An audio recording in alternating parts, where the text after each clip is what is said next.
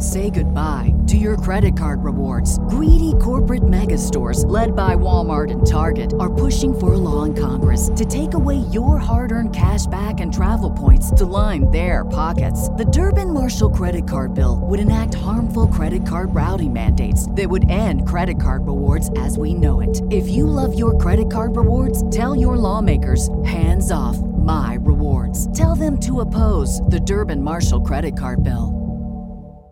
Hey, happy Monday, guys. Hope you guys are well. This is a podcast with a gentleman named Bob Owens. Bob owns LoneDuck Outfitters. Bob's been working waterfowl and gun dogs now for a long time, and it's just good to sit down for me and talk to somebody that does training completely different, but with dogs. So, we're still working with dogs, but we're getting a different goal each time. We're training differently. And so I just love sitting down and learning more about how other people train with dogs and the things that they do to be successful in their world. So this is a sit down between Bob Owens and I from LoneDuck. I hope you guys enjoy it, and we'll talk to you guys Wednesday.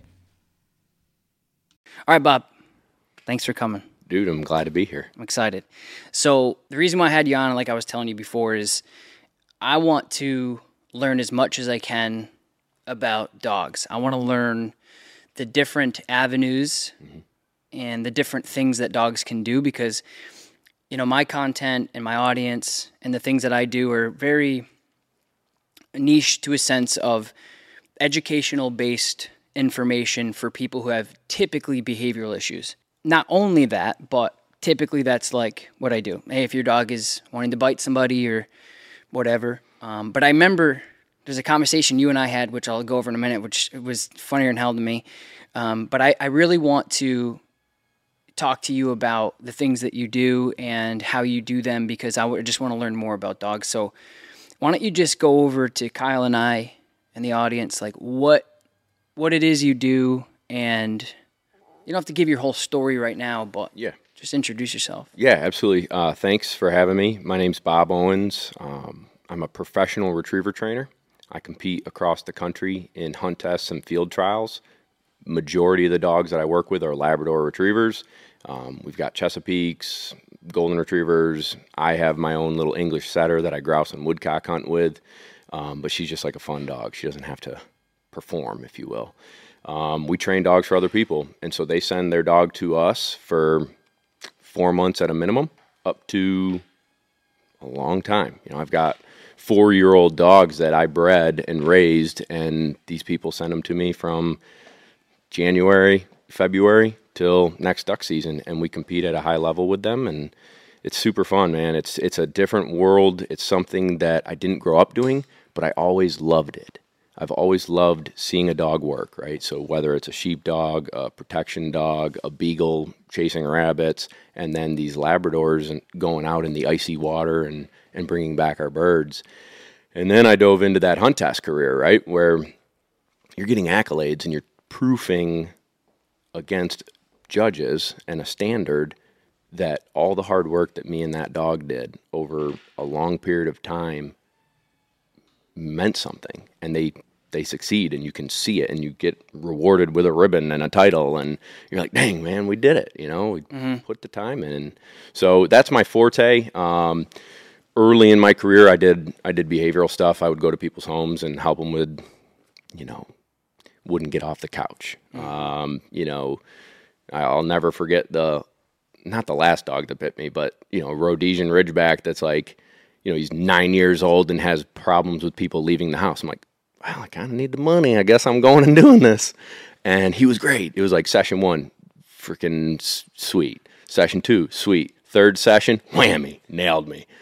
So, that's not my forte anymore. I learned a ton from Cesar Millan and his books and show. And so psychology behind the dog helps me become a better retriever trainer versus just A plus B equals C gets us to the end goal of what we want them to do as a duck dog. So I do have a little bit of a background that's more diverse, I think, than some other guys and gals in my industry, but overall, man, I love duck hunting, and it turned into loving watching a dog do it, and then now I get to do it for other people, and they get to go hunt with their dog, and the memories they make with them is just, it's awesome. Did you grow up hunting? I mean, how did you pick, like, I know you said you started with behavioral cases and things like that. Did you grow up hunting as a kid? Yeah, so good question. So my dad was a police officer in central New York, and he grew up trapping, hunting. He went out and went to college in Wyoming and hunting out there, and he had this picture book, right? We don't even have them anymore, but like a photo album. Like to learn about training, or? No, just he had dogs growing up, but he had this book at 7 years old. I'm sitting in bed looking at my dad's old pictures, like, man, I want to be like him someday, and I want to hunt. And when he became a cop, he saw a lot of bad things and didn't want to hurt anything anymore. So we grew up shooting and being comfortable and responsible with firearms, but he didn't want to go and hunt anymore. So I had this thing in my back of my head as like a little kid that I want to be like my dad. I want to be a hunter, and I love dogs. And then as I got into college, I started hunting more, got in with friends that took me and taught me, and it blossomed. There was a prominent TV show on the Sportsman's Channel called Ducks Unlimited's Water Dog TV. I think I was probably like 16 to 22 when that TV show was on, and it was not like any other hunting show. A lot of hunting shows, it's ducks in the sky, guns going off, ducks fall, guys high five, end of show. Mm-hmm. This was about the relationship between that guy and his dog. Mm. And so was there duck hunting? Yes. But there was each episode had a dog training, or like a retriever training tip, but it was about him and his dog. And I never forgot it, and I wanted to be him. I wanted to go and train dogs. My first dog was a yellow lab because his dog was a yellow lab. Right. I bought Dog for E-Collar for the first collar because they sponsored the show and he used Dogtra. Cool. You know what I'm saying? So it's like ingrained in me from 17 that this is cool. Now fast forward, I go to college, still love dogs. I thought I wanted a Dog Day Bordeaux, the French Mastiff. Yeah. So that was like Turner and Hooch. I'm like, man, that's going to be my first dog. I want one. And then I'm thinking, why would I get a dog if I want to be a duck hunter and have a duck dog? Why would I get that first? So boom, get out of college, first paycheck, I bought a Labrador. And he's 13 now. He's hurting a little bit. So it's been emotional lately watching him decline. Yeah, it is. Dude, it's the worst. It's the worst.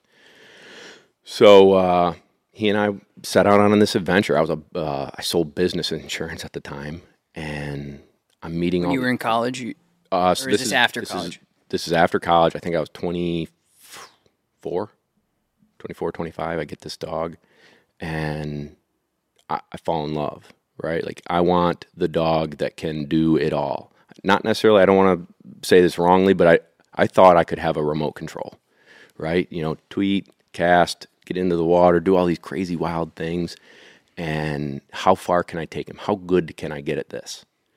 And Buck taught me a lot. I was a lot less patient back then. I expected perfection. Yeah. Because I thought that's what, you read the books, you watch the DVDs.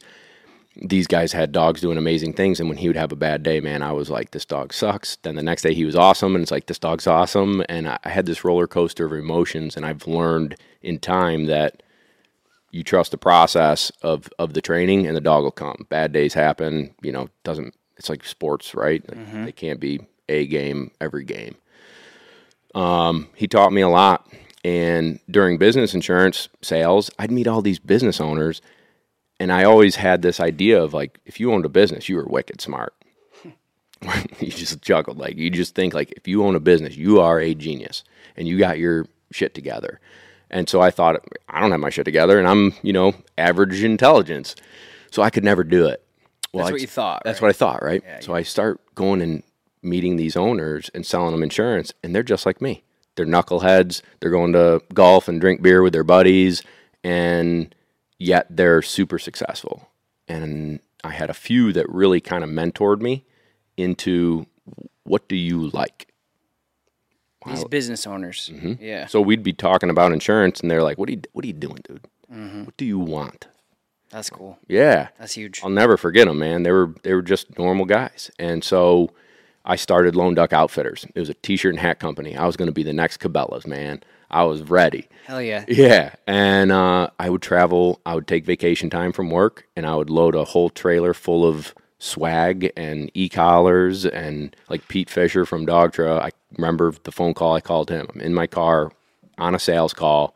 Call up Pete, can I start selling Dogtra e-collars? He's like, hell yeah, man, go for it. It was like 12, 13 years ago. And it just was a wild ride. So I would take a week vacation. I would drive out on Friday, sell my gear at these hunt tests, make $1,000, and I thought I was rich. And I would sleep on a couch of a professional retriever trainer, and they would let me train with them and buck. And I learned a ton. I'd learned things that I liked. I learned things that I didn't like. You know, and I would take the things that I didn't like, and I would say, I understand the value of what I just saw, but I think I can do it a little bit differently. Again, Cesar Millan, a little psychology behind it. Man, I did that for years. And every vacation I would go and sell gear, and I would go from New York to Georgia to Alabama to all over, just selling gear. So after you did college and did all that, you got out of college, you got your dog Buck, and you were like, it sparked something. Do you feel like the hunter came before the dog? It did. Yep. Did the hunter come before duck training? Like, were you into like deer hunting and other types of hunting, and then, or just? It was strictly, for me at that time, it was strictly duck hunting, waterfowl hunting, and pheasant hunting. And I didn't have any friends that had dogs. I didn't have any of it, right? Like, from the time I was a little kid, I think we talked about this on my podcast when you jumped on, like, I had an encyclopedia of the dog breeds from the 1950s. It was a gift. And I'm looking behind at your English pointer, and the guy who gave it to me ran English pointers and trials on horseback, and he gave me this book. And I bet you it's the only book I've read where I actually gave a crap. And I could tell you where English pointers came from, what their original purpose, the St. Bernard, the Newfoundland, the Malinois, the Dutch Shepherd. I knew them all. I could go from A to Z, and I could name every dog in that book and where they were from and what their jobs were. And so, you know, at 16, when that show came out, I'm like, I think this is something I want to do. When I get my own dog, I'm going to make that dog happen. I'm going to have that relationship with that dog. So it started, I read every dog training book for retriever training, buy the DVDs. I didn't even have a dog. And I think everyone who's listening that wants to get into dog training, you don't even need a dog. Don't get the dog and then try and figure it out. Be a sponge for all that time before you end up getting the dog, and you'll be way better off, right? You're listening to this podcast because you want to be better with your dog. You know, if you don't have a dog yet, keep listening to the podcasts. Yeah. Build yourself some knowledge. So when I got Buck, it's not like let me start reading. I had a really good understanding of the process. And over time, meeting those other guys, training, Cesar Millan, all this stuff, it's like I could side hustle this. So I'd go to work all day, go home, and I'd have like 3 appointments at people's homes from 5 o'clock till 9 o'clock at night. And I would teach them how to walk the dog on a leash and not jump, on guests when they come in the door, and stop counter surfing, and, make like $25 an hour. Mm-hmm. I'm like, man, I'm freaking rich again. Mm-hmm. So that's kind of how I got started. And then an opportunity came via, selling gear and sleeping on couches to go and quit my sales job and become a retriever trainer. And so that was, I think, 8 years ago, give or take. And it was the best, man. I trained so many dogs, so many different personalities, from 6 months old till, I don't know, we would get like a 3 or 5 year old, like people we needed training, and it had so many bad habits. And just, I learned by doing and honing that craft down there. I came home to Central New York and hung my shingle, and I'll never forget it. Some of your story really resonated with me, and I'm sure your listeners, like, we don't probably have to hash it out, but your story resonated with me because at 30 years old, I was sleeping in a warehouse on a recliner with about 4 dogs, and 4 dogs was not paying my bills. So at 30 years old, my birthday night, I'm sleeping by myself in a warehouse with 4 dogs, and I can't pay my bills. And I'm like, this is not good, man. Like, I'm not selling enough t-shirts for this. I'm not training enough dogs for this. I'm in the red on my bills. I don't know what next month's going to be. And March I had 6. April I had 8. And all of a sudden I never looked back, man. And So the dogs that you had, you're talking about those are clients. Yep. Those are client dogs and old Buck. Cool. Mm-hmm. So I want to go back a little bit on your story and how you. I'm interested in your T-shirt stuff because that's interesting to me. Yeah. So you were what were you doing with the swag? You were going to different events and shot shows and things like that. Well, shot show, no, but I was going to these hunt tests. So on any given weekend in this country, you can go to a hunt test or a field trial for our dogs, right? Or if you wanted a beagle, like there's an event every weekend. And so all summer long, Saturday mornings and Sunday mornings, I was going to Buffalo, Syracuse, Vermont, and hitting these tests up and selling my gear. And basically, my company's slogan is the unspoken bond, sharing your passion for the unspoken bond. And so I was talking to these people and saying, man, the relationship you've built with your dog, all the time and effort that you've done, and then that first duck hunt you take that dog on, all that work you did, that first duck goes down, it's the culmination of all that. I just got chills. All that effort that you put into that dog and the relationship you've built and the memories you've built training, now you're doing the real thing. And to see that dog do its job and succeed, and you're like, it happened. And so that unspoken bond between our dogs is what the company was founded on. So our T-shirts were kind of doing pretty well, the unspoken bond. Everyone was buying into it because of the feeling that we all know, right? So how were you selling them? Were you just walking around these trials and saying like, hey, my name's Bob, I got some cool shirts? Yeah, dude. I did that. I had I would set up like a folding table, and I'd put a tent over it and hang a sign, and I'm a pretty outgoing guy. So yeah, I would, when no one would come up and talk to me, I'd go and grab them and, hi, how are you? Like, well, what dog did you bring today? What test are you running? Oh, this and that. And they're like, what are you doing here? I'm like, well, I'm selling gear over here. Come look. Oh, we've got dog tree collars. Yours is broken. Come over here. I've got bark collars. I've got and I would do okay. And then and that's when social media was like, remember back in the day, Facebook was just for college kids? Yeah. Yeah, the glory days. Yeah. When your parents weren't on there. Yeah. Yeah, don't go through my college pictures, please. I don't know if they're deleted. But that time frame is when Facebook switched to being businesses, and I did a Gun Dog of the Month contest. And so everyone would send pictures in. I would post every single picture, and the most likes won Gun Dog of the Month. They'd get a free T-shirt sent to them. And this thing went from, 10 pictures to 500 pictures. And I'm like, holy smokes. And T-shirts started flying off the shelves on the website. And that's cool. Yeah, dude. It was really cool. And I built this little brand, but it was not sustainable at the time to scale. I mean, like I told you, dude, I was making $30,000 a year as a salesman. Like I couldn't figure out how to put more money into advertising and figuring it out. So that's when dog training came in, and like making that side hustle. Like every dollar I could make went back into buying more inventory and trying a new design. And I mean, we still do it. Like you can still get LoneDuck gear and sell stuff, and but it's not the main source of income. Yeah, I'm sure the salesman in you was helpful when you were going to those trials. Oh yeah. You walk into an office and tell them you're the business insurance guy, and like sweet old ladies like your grandma going, get out of here. You're like, oh, cold calling sucks. Yeah. Yeah, I got built up a thick skin of walking up to people and shaking hands and making conversation. Yeah, that's cool. So you at the time when you started getting into, when you were living in the couches, right? So you started to kind of cut your teeth on retrieval training by sleeping on these couches of these other guys that were doing it. Yeah. And you were learning the ins and the outs. That's right. And then you combined some of the behavioral stuff that you may have learned from Caesar and other, probably just Caesar at the time. The monks of New Ski, right. Like all those different ideas, I was able to look, listen, watch them train 30 dogs in a day, and I get to jump in, and they're giving, standing back here, giving me tips while I'm running my dog, and it blossomed, and it really, I'm no joke, sparked like, this is what I'm supposed to do. Yep.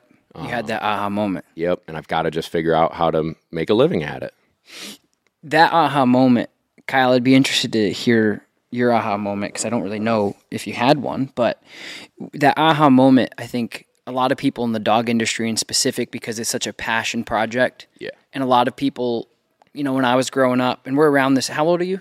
I'll be 36 in February. So we're around the same age. We're a couple years apart. So when we were growing up, dog training was a hobby that a lot of middle-aged women did at the fairgrounds. Yeah. And at the VFW. That was my experience with it anyway.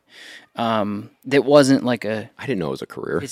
And I really don't think it was, until now it's become, social media helps. It's good and bad. Yeah. But I think understanding that, anyway, so that aha moment that you had, was there a particular dog or a particular situation that you were in where, because I remember there were a couple aha moments that I had in particular, if I really think about, I had these goosebumps where I was like, I just changed this lady's life forever.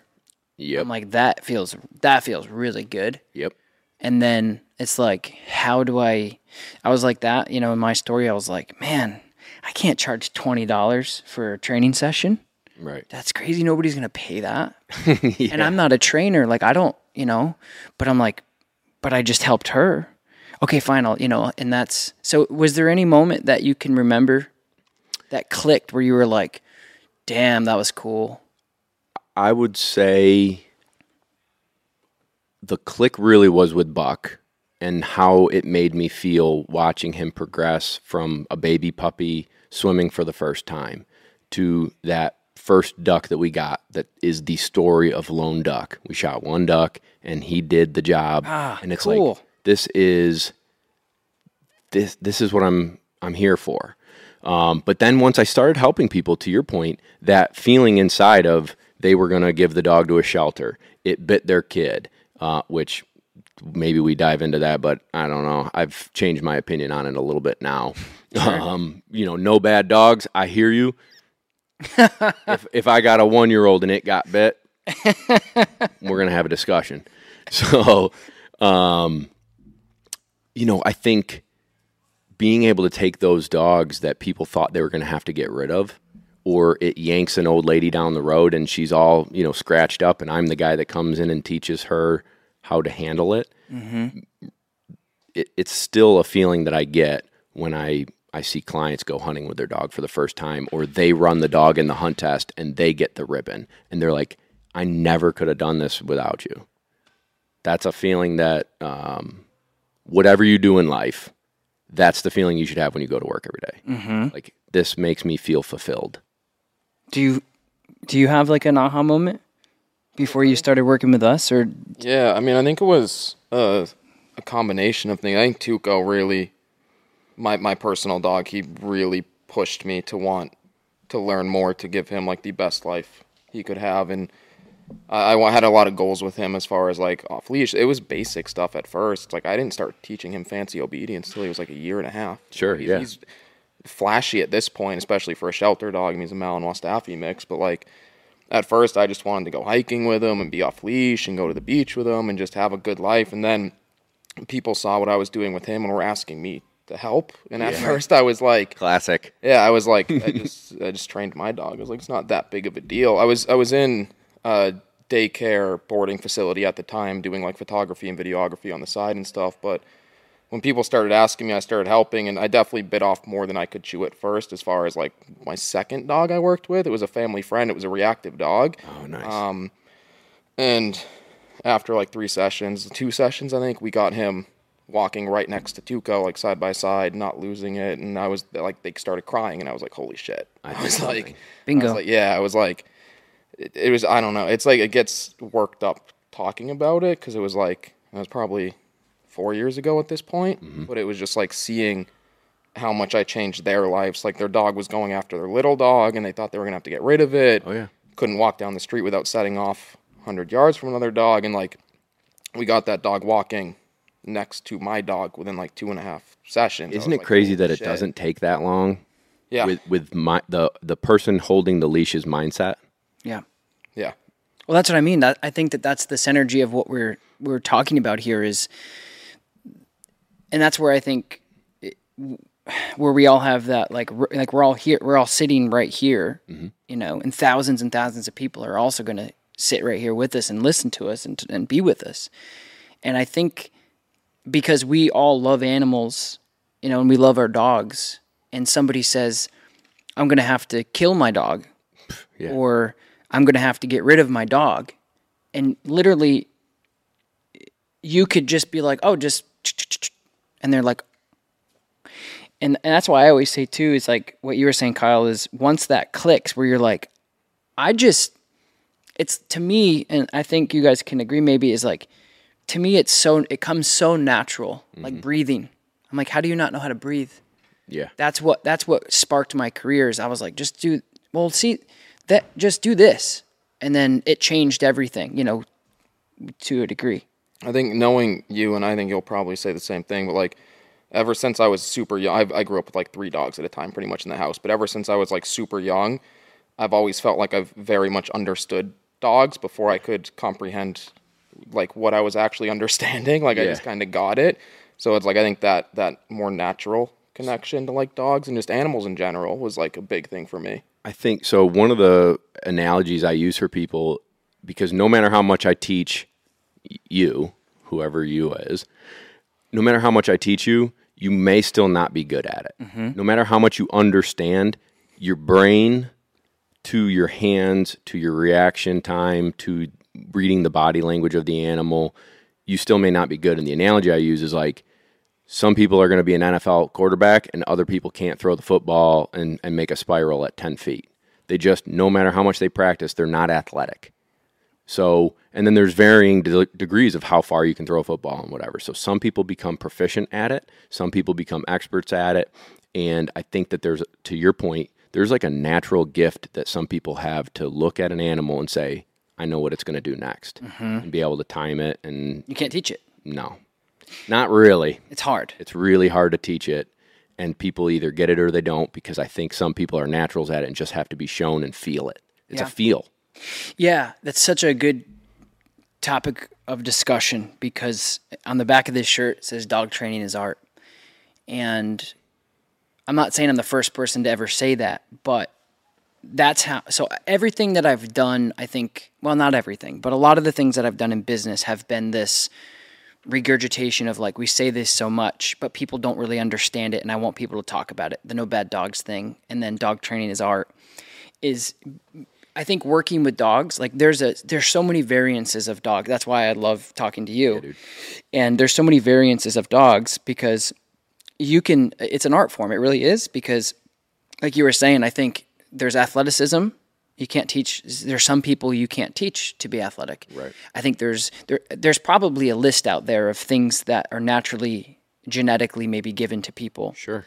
So like athleticism, being a musician, being like a dancer, like being a performer. All of these things are art formish.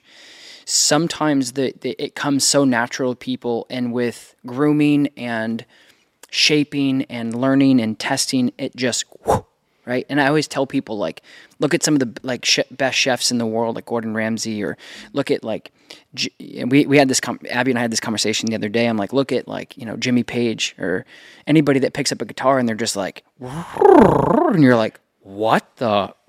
No doubt. And it's like, well, nobody taught them that. They just had this natural thing. And it's the same thing like with dancing. My sister did dance her whole life, and she can dance, and it's just like this rhythm. She does like ballet and she does hip hop, and it's just like this rhythm that she has. I don't have it. Yeah. I can't dance at all, but there's this rhythm that she has.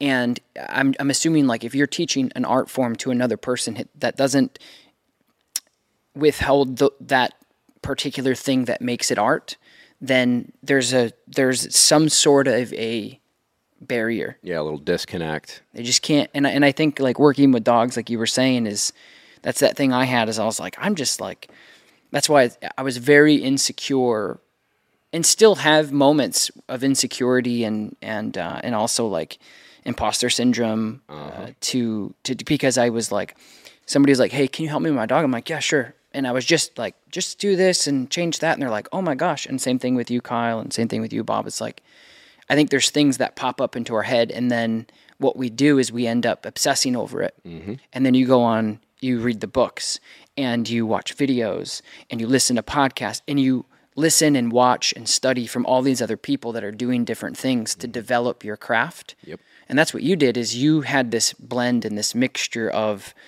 understanding from, Caesar, because, Caesar gets a lot of shit, but if you really think about his life and what he did and not being able to speak English and coming over from Mexico and building this international brand, I don't care, what you think of the guy. It's like that guy grinded. He's probably still grinding his whole life. And so anyway, that's a separate conversation. Yeah. But just mix matching like the behavioral stuff that you learned from Caesar at the time, and then I think your background of hunting mm-hmm. and being involved with hunting, like marrying those two things together. Yeah, exploded. Absolutely. It's been a fun ride, man. I can't think of doing anything else again. And I think I'm fortunate in those years of being a salesman at all those different companies and knowing that that's not what I wanted in life. Like, there's no chance you couldn't pay me enough money to go sit behind a computer and bang on Excel spreadsheets and fill my sales funnel again. Screw that noise. This is who I am, and now I want to be the best I can be at not only a dog trainer, but a businessman, and teach as many people as I can my craft and the things that I've learned over the years of how to do it. And so that's kind of my goal. So we have a podcast as well, and it reaches a decent number of people, and it feels good to help. Yeah. I take money for training dogs, right? But I can't train everybody. But if I can help you and do it yourself, man, that's the unspoken bond right there. Yeah. And, what you said earlier really is interesting to me, that throughout the years, dogs working alongside of us, mm-hmm. That's why dogs were invented in the first place. Yeah. Was to be that extension, man's best friend. I know it's not politically correct these days, but I didn't even think of that. Let's say human's best friend, right? Sure. And I think it's interesting that a lot of people, like, so I started coining this thing, and I'm not trying to coin it as mine, but I'm careful what I say. Lifestyle trainers, right? Because really we're not like, what we do and what you did and what you can still do and other people do is we help dog owners blend in with their dogs. Yeah. I said this last night in a meeting. There was somebody talking about, because it's so funny when people find out that you work with dogs. It's like finding out that you're, I don't know, like a pilot. Like, oh yeah. It's like, I don't even tell people at parties anymore, man. It's like, because I've got one too, and she's so sweet, but she'll bite you.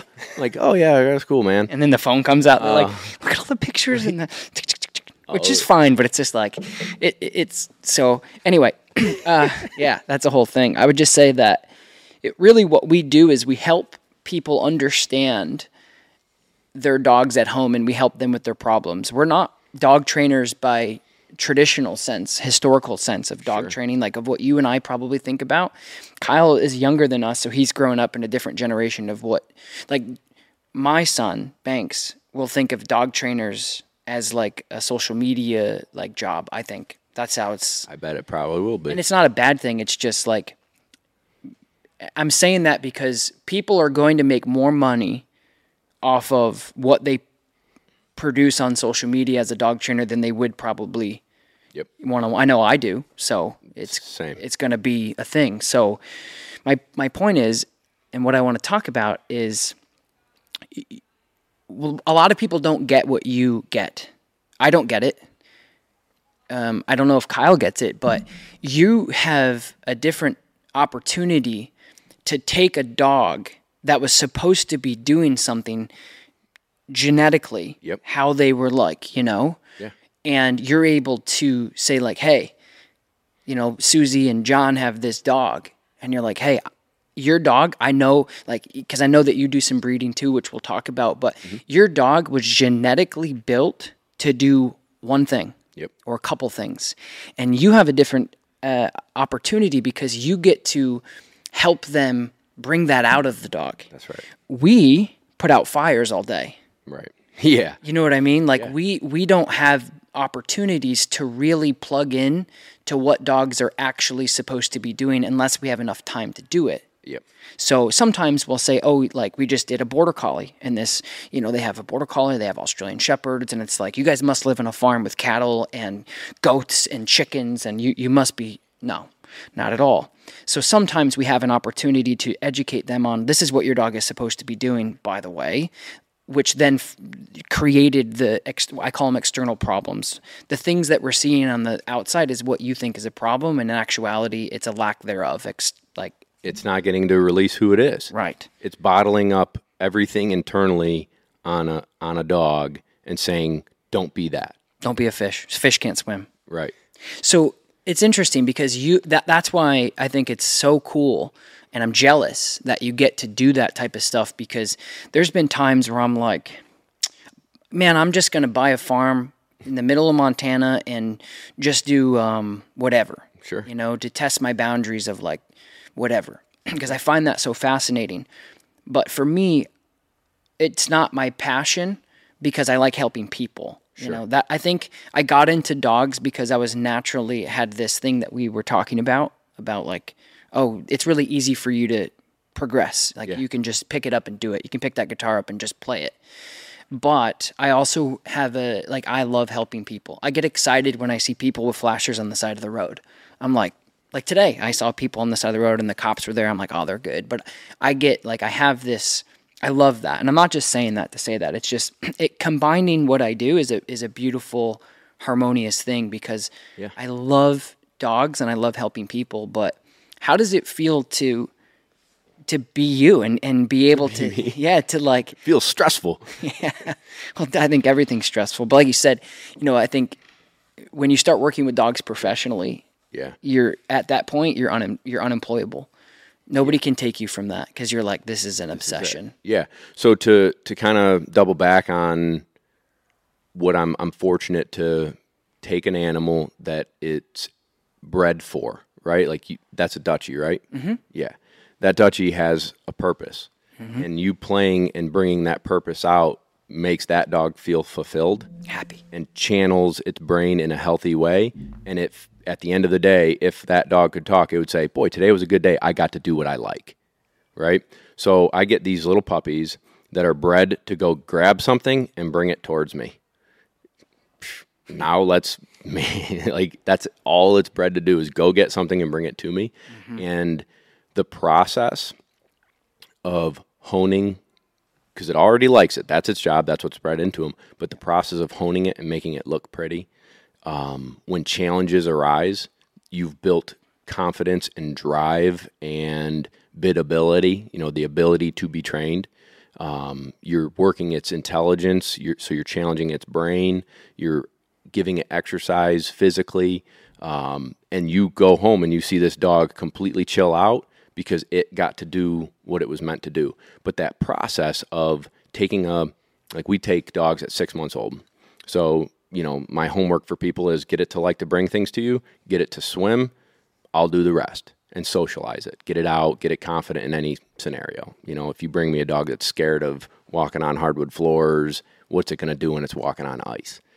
So I want a confident puppy. I want to build, retrieve, drive. I want it to swim. And if at 6 months old I get a puppy like that, to then shape that dog into a champion, a fearless, nothing stands in my way. No thorn bush is too tight. No water is too cold. No bird that falls far away is too far away.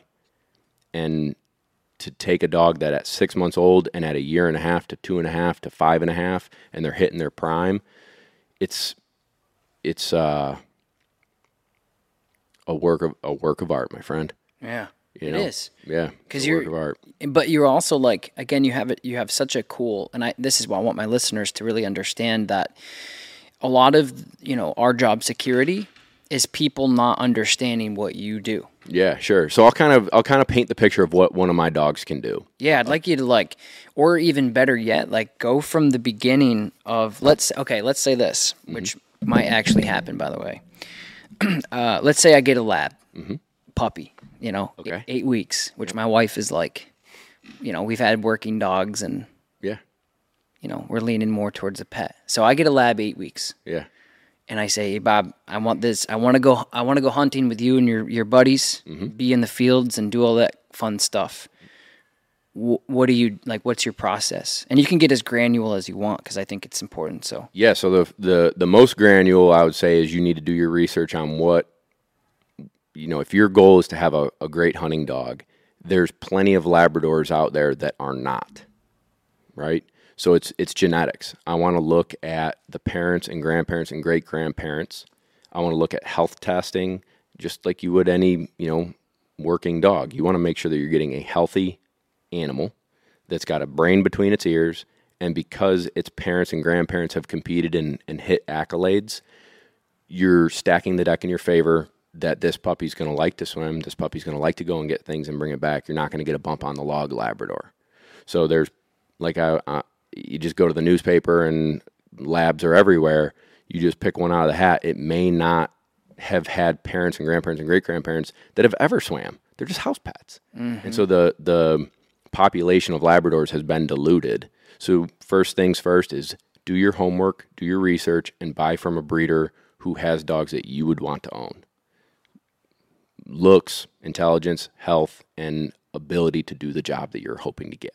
Because there's a big difference between actually one of Katie Matthews' questions. Oh, nice. I'll bring it up. All right, yeah, hit it. There's a big difference between, and again, this is important for dog owners, is you get we talked about this last podcast with our staff, like there's so many different flavors of German Shepherds, right? People are like, I'm just going to get a German Shepherd. And you're like, okay, where's it coming from? Like, genetics matter.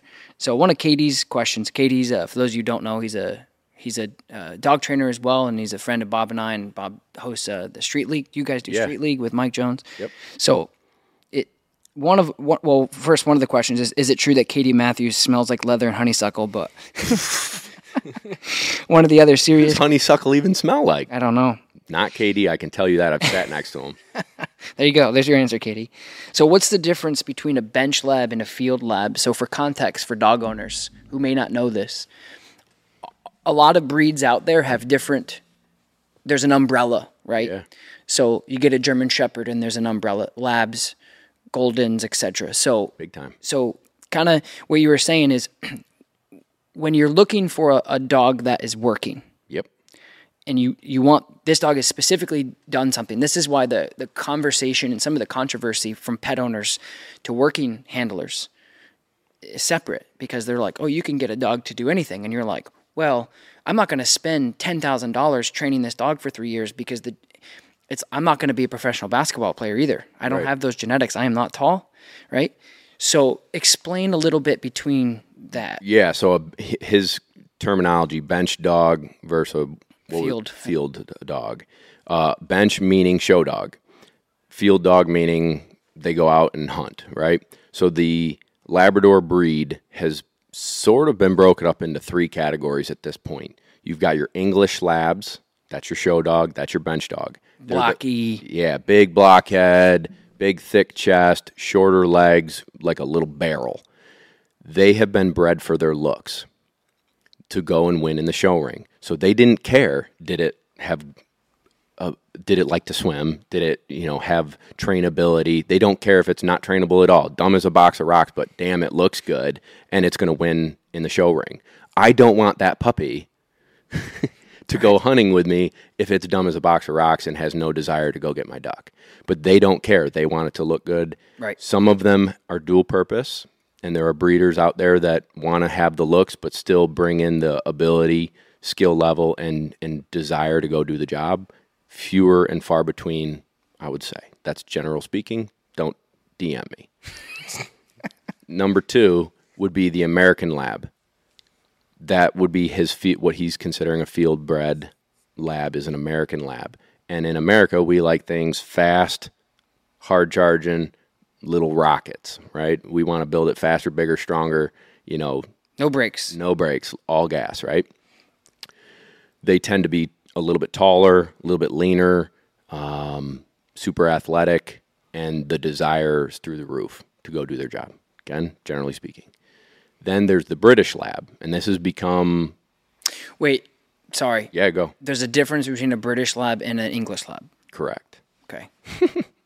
Interesting. Yeah, dude. Okay. So a British Lab is directly from the UK. So England, Ireland, and Scotland. You can obviously breed them in America, but they can't. If they bred a British Lab to my dog, an American Lab, you are not allowed to consider it a British Lab, those puppies anymore.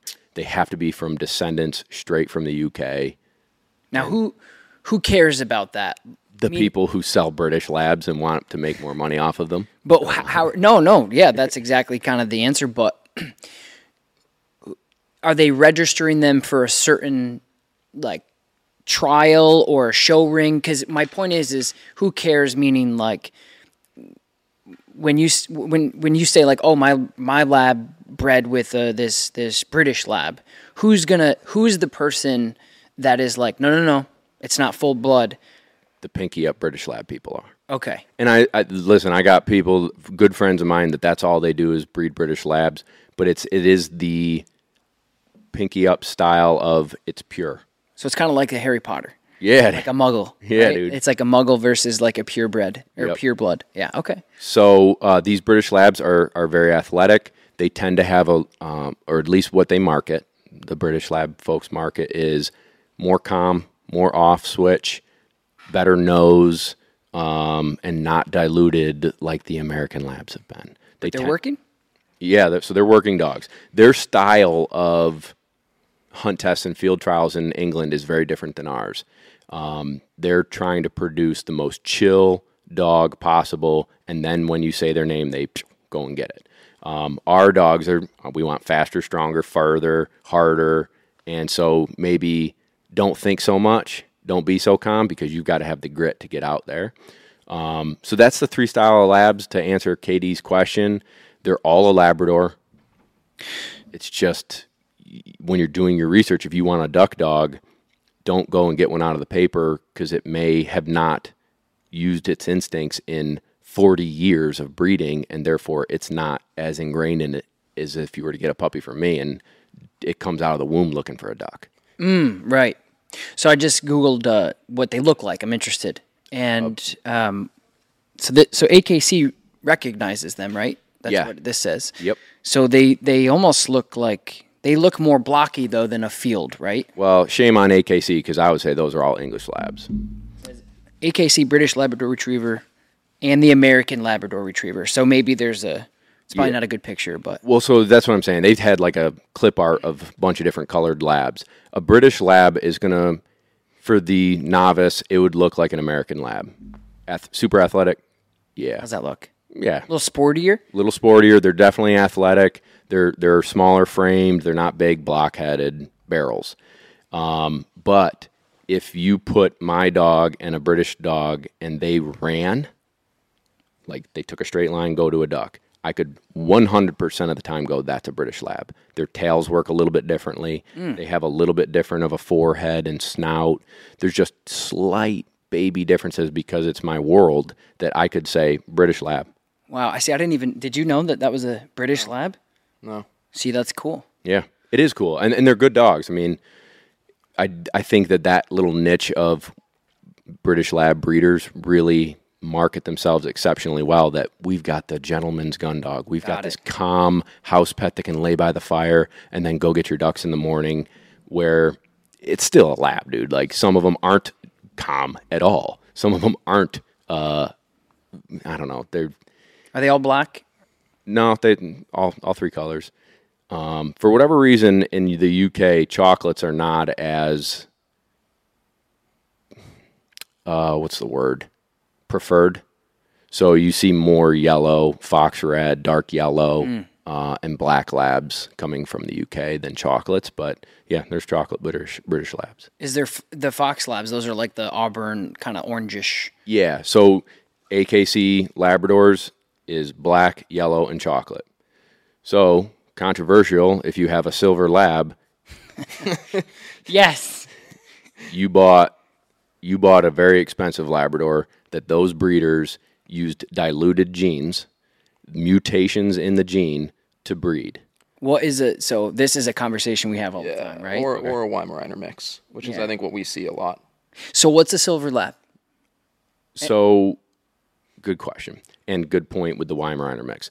I don't know if that Weimaraner mix is truth or fairy tale.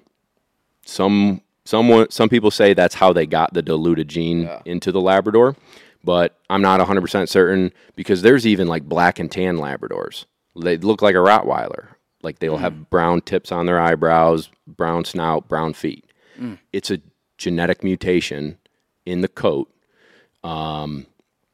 So these breeders who are breeding silver labs or charcoal labs or champagne labs. Ooh, I've seen those recently. champagne labs. Yeah, we don't want a silver lab. We want a champagne lab. That's right. It's good marketing. It's very bubbly. Zing. So these dogs have been bred with a genetic mutation on purpose to create a different color. What those people don't give a crap about, typically, I'm going to actually say typically, they aren't caring about the health clearances. They aren't caring about intelligence. They aren't caring about all the things that make a really healthy, good dog. They are saying, I don't care about you or you. You have the genetic mutation. Let's make money. Well, I think it's the same thing with the designer, like Frenchies. It's exactly what it is. It's a $30 designer grand for a dog, and it's like people don't realize the implications of like when you breed for those looks, you're also probably gonna have behavioral issues too. A lot of the times. Dude, so one of the problems with silver labs is their coat is jacked up.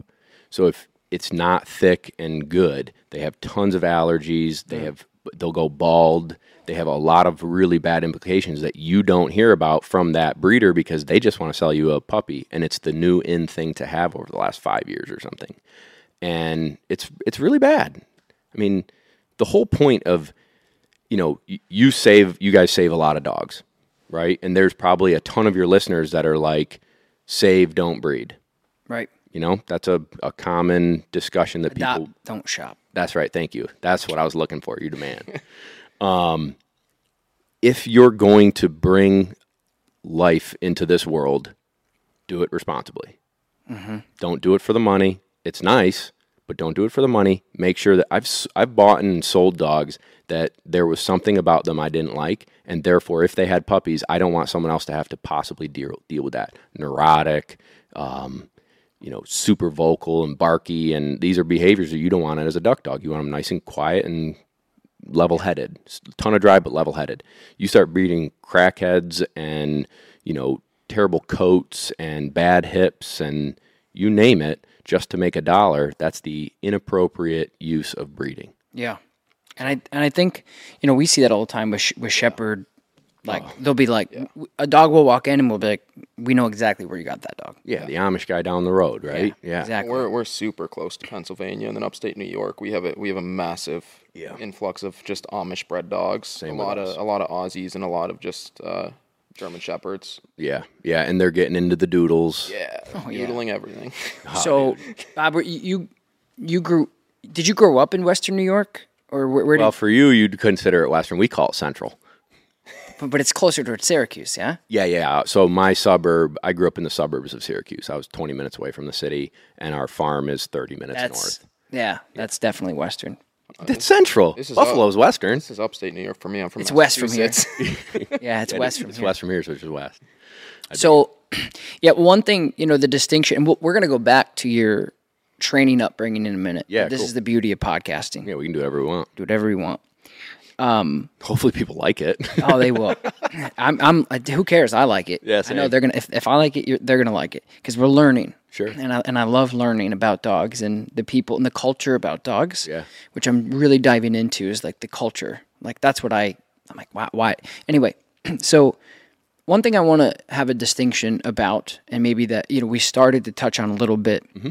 There's a huge separation of pet lovers, dog owners, and professionals with the working lines, and then what we see, right? So we see so much as a professional dog trainers who primarily focus on lifestyle training. There's typically a behavioral problem, and the dog is completely out of control, and it's all been predicated off of how they've raised the dog. Yeah. So we have to go in via the owner to say, your dog is the way that it is because of you, typically. And I would also add to that, they got the wrong dog for their lifestyle. They thought it looked cool. They didn't know what they're getting. It's the German short-haired pointer in Manhattan. Yeah. Like, what? Oh, yeah, we see that all the time. Yeah. Yeah, dude. That dog's supposed to run 20 miles a day looking for birds, not walk on a leash in Manhattan in your 400 square foot apartment. That's a big apartment down there. Yeah, probably.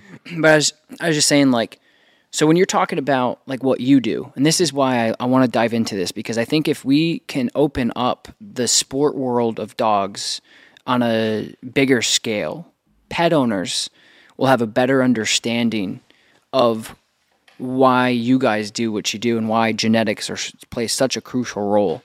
Because if you want like your whole thing is, so let's say your demographic, I would assume, are middle-aged to older men in the outdoor space, hunting space. True. Okay. I would say I'm in the mix of the 30-year-old family, right? The 30-year-old who's starting a family, has a job, loves to duck hunt, and finally has the income to, to spend on a well-bred dog because they don't have time after work to put the time in. So I would say anywhere between 30 and 70. Cool. Yeah. That's cool to know. And a fair amount of women. Good. Yeah. That's fair amount cool. of women. Yep. And they want to go out hunting. They want to go out hunting, or they enjoy the competition stuff, and they enjoy, women tend to have that emotional tie to that dog of like seeing the dog do what it was bred to do and how happy that dog is doing it gives them a ton of fulfillment. Yeah. So they may not, like I have one client, she's the sweetest woman in the world. I don't want to put an age on her, but she's older than me. Single, does well for herself, bought a super well-bred Labrador, and I had done obedience for her on a different dog of hers.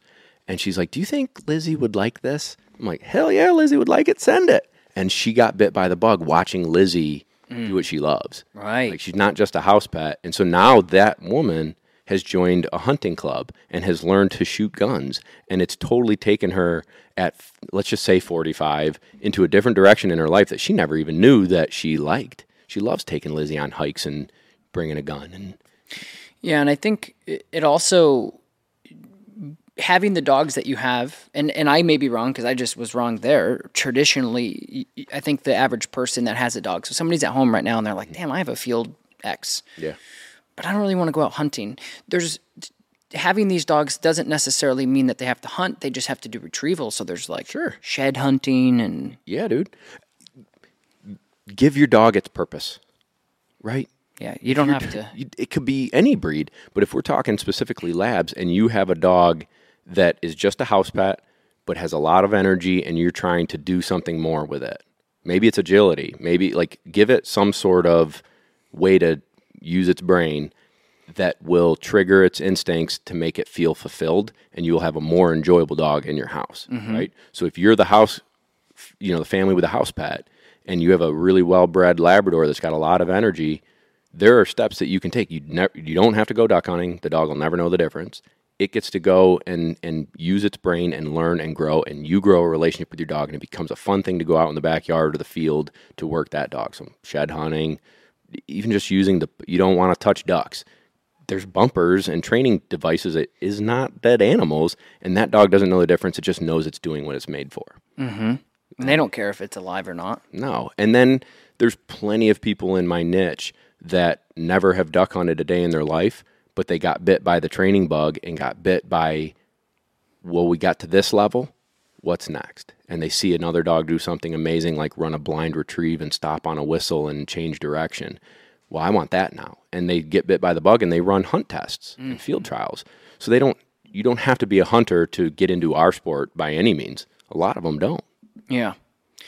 Yeah, and so yeah, it's a great point. And I think the listeners out there, if they have a dog, it's not an overwhelming, because I think people get very overwhelmed where they're like, man, all that, like, Bob's been doing it for so long and blah, blah, blah. But I think for the average dog owner, like Facebook is a place where you can just search like a hunting group in your area or like a whatever. A club. Yeah, a club. Yeah. Mm-hmm. I grew up having one of my best friends did a lot of beagle stuff. So sweet. Yeah, I learned the Beagle and Hare Club and how they operate that, and the amount of work that goes into the property to keep the hares fenced in and well taken care of, because they They don't kill them. They just training. trial them, right? They try the beagles, and I learned, like, I'll tell you that story in a minute, but before I lose this track is I'm caught in the middle of somebody who just helps their dog at any level. Now, if somebody wanted the specialty, service dog training, hunting, I would refer out to specialists like yourself. Sure. But overall, I can pretty much, like, if you have a problem with your dog or you want your dog to be doing something and a lifestyle, I could help you. So when you're talking about working dogs, and I have a lot of friends that are in law enforcement that are canine people as well, which we're going to have in the podcast in the future, you know, they may get shamed for, like, you should go to the shelter and get a mixed dog for the back of that car. I mean, and it's like there's a disconnect of dog lovers don't understand when you're doing work. Yeah. The genetics matter. So when you have that beagle or that lab searching Madison Square Garden for a bomb that could blow up the entire thing and kill thousands of innocent people, you know, the genetics of that dog matter. We have to be dependent. Did mom and dad do really great forever? Do we know the genetics? Yeah. Is that, like, that's something that I think, again, I'm trying to figure out a way. Because I think training in general, like, if pet owners knew what absolute savages dogs actually are, and not this couch potato Instagram famous dog that's sitting there with glasses and a cape on, and they realize, like, and there's nothing wrong with that. Having fun with your dog and making cute shit there's nothing wrong with that. But the disconnect in the politics of dogs, that's where it happens. You get pet lovers who've never seen a working dog. That's right. That, like, you know, we talk about e-collars and all sorts of different types of tools. That first thing came to my head is all the people that think e-collars are bad. It's like they just don't understand and haven't seen a dog. They probably haven't had the opportunity to see a dog work with an e-collar. Never. And how that dog responds and how happy that dog is because it understands what that tool means and how to work with it. And then again, I think e-collars build more confidence in dogs, and they get to have more freedom and be a dog. Yeah. You're not holding them down under your thumb because of an e-collar. Right. You're gifting them more life. Yeah. Yeah, and I see that all the time, and I'm very passionate about it, and I'm not interested in winning an argument. I'm interested in helping dogs. That's right. So I don't try to have arguments with people. My job is to give people different perspectives of, you know, like when they tried to pass the e-collar thing here in New York State, they basically were trying to pass a law that said that people like you and I couldn't sell the remote collars. And I was like, look, you're not gonna hurt my business, right? But you're gonna hurt dogs, right? I mean, you're gonna hurt people who need these things, and more importantly, the people like you and I that are using them correctly to give a dog freedom and to put the finishing cinnamon sugar on their training. Yeah, but there's, you know, the marketing that they use behind it is so political. They have these, like, cute little puppies and these people smiling, and they're like band shock collars. Yeah. And then there's your dog, you know, Buck, and all your clients that are like, I just want to go, and you're trying to keep them safe. Nope, that's a deer. Nope, that's a car. Nope, that's the road. And we're just trying to navigate them. And that's like, you know, we just have to understand dogs as a whole is not your dog at home because you're a pet owner. And you assume that because your dog doesn't want to do shit, wants to lay on the couch, and is very timid and insecure and fearful and emotional, you can't, first of all, you shouldn't be making rules about an entire state's dogs. Yeah. And you know, again, just getting back to genetics, I think that's an important thing that I'm pretty passionate about, because I do play both sides. Like, I understand, hey, look, if you're not going to spend a life with this dog hunting and doing a specific job, go and get whatever you want. Yeah. But at the same time, understand why your clients, you, your friends, your colleagues, people across the country, across the world, get these dogs for a very specific reason. And there's nothing wrong with buying a dog that you know is going to live for a long time. Yep. You don't have to worry about hip dysplasia at 6, and you have to put your dog down at 6 and ruin the whole family's, like, you know, it's terrible. And then the cancers and the aggression and the behavior. I have my favorite dog that I've ever had was Lola, and I got her. She lived until she was 18, and I shouldn't say favorite. It's not a good word. Probably my most well-rounded behaved dog was a dog that I adopted from the SPCA randomly on a weekend when I was in middle school, and she just passed away last year, and she lived 18 years plus, something like that. We don't really know for sure, but there's nothing wrong with getting a dog that is mixed or from the shelter, and in fact, I encourage people to do it if you're not looking for something in particular. Yeah. But people need to educate themselves on why people like yourself go out and get a dog that's been, you're going to spend $3,000 on, because you know that the genetics and the pedigree are going to be legit, and you don't have to worry about putting your dog down at 6 or your dog is out. And it's not even about putting your dog down. It's about your dog having the orthopedic abilities to go out there and do the job that they need to do. Yeah, so how I look at it is you're stacking the deck in your favor. If you have a goal in mind of a working dog, and we'll just use the duck hunting for the example because I'm the one here, but if I'm looking for a companion to take duck hunting for the next 12 years, I want to stack the deck in my favor that it's going to be able to do that job, or else you're going to possibly get that couch potato or, super spooky or doesn't like to swim, and now you have this dog for 13 years that you can't do what you got it for.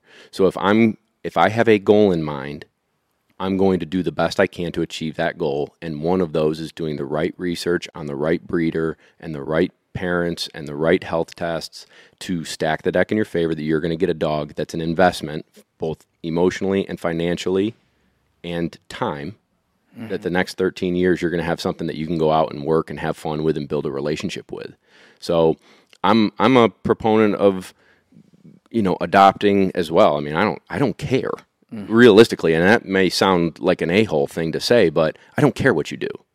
But if you have a goal, do the best you can to make that goal a reality. And so if you have a goal to have a duck dog, buy a duck dog and train it. Yeah. Yeah, it's just, I just wanted to kind of go down that rabbit hole a little bit for somebody like yourself, because same thing, I don't care. Like, if you don't need the dog to do anything, go and adopt a dog that needs a home. Yeah. But also, I think just have an understanding. What's your perspective? Can I steal it for a second? What's your perspective on or advice you give people when they say they want to adopt? A dog, just in general? Yeah, I'm going to adopt a new dog. I don't really know what I'm doing, and I'm going in a shelter. What do you do? What do you tell them? Well, first thing that I would tell them is it's a lot like dating apps, right? So you have to lay out what your lifestyle is, what you like, just like what we were just talking about. Mm-hmm. Hey, I hike every weekend, and I swim in the summers, and I ski in the whatever, and this is my lifestyle, and my partner's the same way. Mm-hmm. And our kids are gone, or we don't have kids, we don't plan to. And when you go to the shelter, to be honest, we had this conversation before about shelters and like what you get. They don't know, a lot of these guys. No. They have no idea. They're just trying to get this dog out of the shelter. That's right. With respect. I mean, that's their job, and the dogs need homes. But you just have to really do your due diligence and spend time with the dog. And the recommendation is always try to stack up like what your lifestyle is and what this dog could potentially be. Yeah. If you can get a dog that has very clear pedigree of a dominant, like, oh, this is a terrier, or this is a shepherd, or this is a lab mix, you'll have an idea of what this dog may want to do. Right. Not always, like, it's not always a guarantee, but that's the way I look at it for adopting new dogs, is it's like a Tinder or a dating app or whatever they are, and so when you go in, also understand that the dog in the shelter is not the dog you're going to see at home in 2 weeks, because they've been incarcerated for 2 years, and for better or for worse.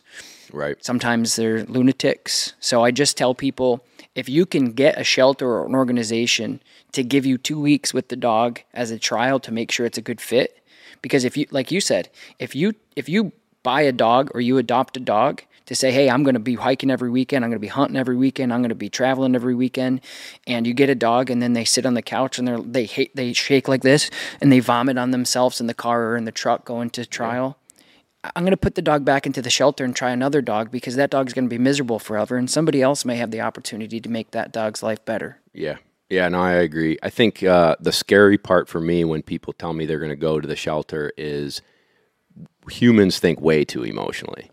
We are a soft, sad, sappy, like romanticized about that one gave me the eyes. That's what I'm saying. That one came up to me and licked my fingers. That one scared in the corner, oh, I just want to give it a home, right? And so I worry that people don't go into it objectively and say, what is my lifestyle and goal for me and this animal? How much energy can I put into this animal? Give it a fair shot of identifying what the breed is. And an example I have is years ago when I was doing the behavioral stuff, going to homes, this young family rescued a red-bone coonhound that came up from the south and had zero skills. He lived in a pack and probably was the ass kicker of the pack, and he was a mean son of a bitch. Just mean-spirited, man. If he didn't want to do it, that hound came out in him, and he was stubborn as a rock, and treats didn't matter. Like, nothing made this dog do what you wanted it to do, and he learned that if he bit you, he got what he wanted, right? So I don't want him on the couch. I grab his collar, pull him off, bite. I don't want to go in the crate, bite. I don't want to come out of the crate, bite. And people would leave him alone, and he just learned, if I do this, then I get to do whatever I want. And that was a classic example of the shelter wanted to find that dog a home, and they didn't care where it went. It just got a home. They wanted it out of their hair. That's right. And this family still has that dog, and it's still a pain in the butt. Yeah. And, I mean, did it get better? Yeah, but he still had it in him that at any minute, if he didn't want to do it, he knew how he could get it to stop. And that's scary. So I just encourage people, to be mindful, be objective. Don't just fall in love with the first one you see in the cage, and spend time with it. Take it for a walk. What is the body language of the dog telling you when you're on these walks? Is it fearful? Is it reactive? And do you want to take that challenge on? Or do you need to hire these guys? Well, I think too, like it's a genetic lottery. Like, I mean, some dogs you're not going to know until they're 9, 10 months. They start maturing. I mean, I got lucky with my dog, and like before him, I was very much not shopped, but I was like, I will never need to buy a dog from a breeder. Sure. It's the more I've gotten into the world. I mean, I got him 5 years ago, almost. So now that I know a lot more, I know a lot more about genetics. I'm just a lot more educated on it. I'm like, I'm probably never going to get a shelter dog again, because like none are going to do what he does, which like I want an active dog that I can hike with, I can do fancy fun obedience with, not for sport, just for fun. I like doing it, but maybe getting to bite work, stuff like that. And it's like, I can do that stuff with him, but like 99.9% of the time, you're not going to get that from a shelter. Yeah. Yeah, dude, I think it's still a great topic. I think it's a great thing to do for dogs. And I actually, part of like one of my goals in business is to do educated walkthrough of a shelter, save one a month, and have people lined up on a list to say, I want you to train it, I want you to pick it for my family. And it's just like almost like the nonprofit feel. Like, we're just going to go, you tell me what you want, I'm going to go find it so you don't emotionally attach to what it looks like. I'll find it, we'll put obedience on it so that you can enjoy it off leash and walk nice on a leash down the road. You get the dog. And that would be a cool little like give back to our world. I know you kind of do that stuff too, don't you? Yeah, and it's something that we, I think everybody that works with dogs on a behavioral level, I think everyone has that goal. Yeah. Like, we're just help one at a time. The problem is, just to be honest. Honest and also like glasses half full, is, I've had some friends and colleagues that have done things on, national television things for seasons after seasons, and it's successful, and you kind of go to the shelter, you get the dog, you get it out, and the problem is like, once you are the person that said, hey, I handled this dog, I trained this dog, you go home with the dog, the moment that there's an issue, you then become responsible and the fallback of that dog, because we've had those ideas too. It's like, man, why don't we just go to the shelter, get out 3 or 4 dogs, create some content, find them homes. Yeah. But now you have 3 or 4 dogs that you don't really know that well. Like, you've trained them for like a month, which is great, under you, right? Yeah, so I know what I'm doing. Right, and then you adopt the dog out because it's the right thing to do, which is great. So I think at scale, it would probably be good. We thought about things like this. My only concern would be, you're the first, and we're not a kennel or a shelter. Right. And neither are you, Right. So you're the first fallback if they're like, well, Dad got a new job over here, and Bob, you can't take the dog, man. And now, because you're a good person and you like dogs, I take it back. Yeah, you're right, dude. So how many dogs do you own? One? One. You got to up your game. You got one? Yeah. He's younger than me though. So I got 12. that are yours? Yeah, dude. I can't stop. Puppy fever. But listen, here's the thing. Here's the disconnect. You have 12 dogs. We both have one. Yeah. The lifestyle and culture of what you do is so much different from a pet owner at home. That's right. You tell somebody you have 12 dogs, they're going to go, what? You tell a beagle owner that you have 12 dogs, they're like, that's it? That's it, exactly. Right? You got somebody that runs trials and they got tie-outs all day. And they're all over the hills, right? Yeah, dude. Like you have 12. Mine come to work every day. Right. You know, they get to go do their job every day, and at the end of the night, they get to go inside and be house dogs, and we rotate them. I don't have 12 in the house at once, and that can be controversial too, but that's just who I am. We have a breeding program, we compete, and I love every single one of them for different reasons. I do have my favorites. I just do. Well, when you have 12, it's easier. When you have right. one or two, it's not. Yeah, that's right. But, you know, I literally do get puppy fever every time we have a litter. I'm like, man, you know, we could keep one. And So you're from here, Western New York, but you're in Syracuse, Central New York. Yeah. And then you have a place in South Carolina. Yeah. Right? So again, everybody, I train hunting dogs, right? And in winter in Central New York, it's sucky. You can't do what I do outside in the wintertime and make the dogs as best as I can. I can maintain things, I can exercise them, but am I really teaching and building, or am I just maintaining and wasting time? So a few years ago, one of my clients from South Carolina said, we've got a 2-acre fenced-in yard, we've got a barn, come on down.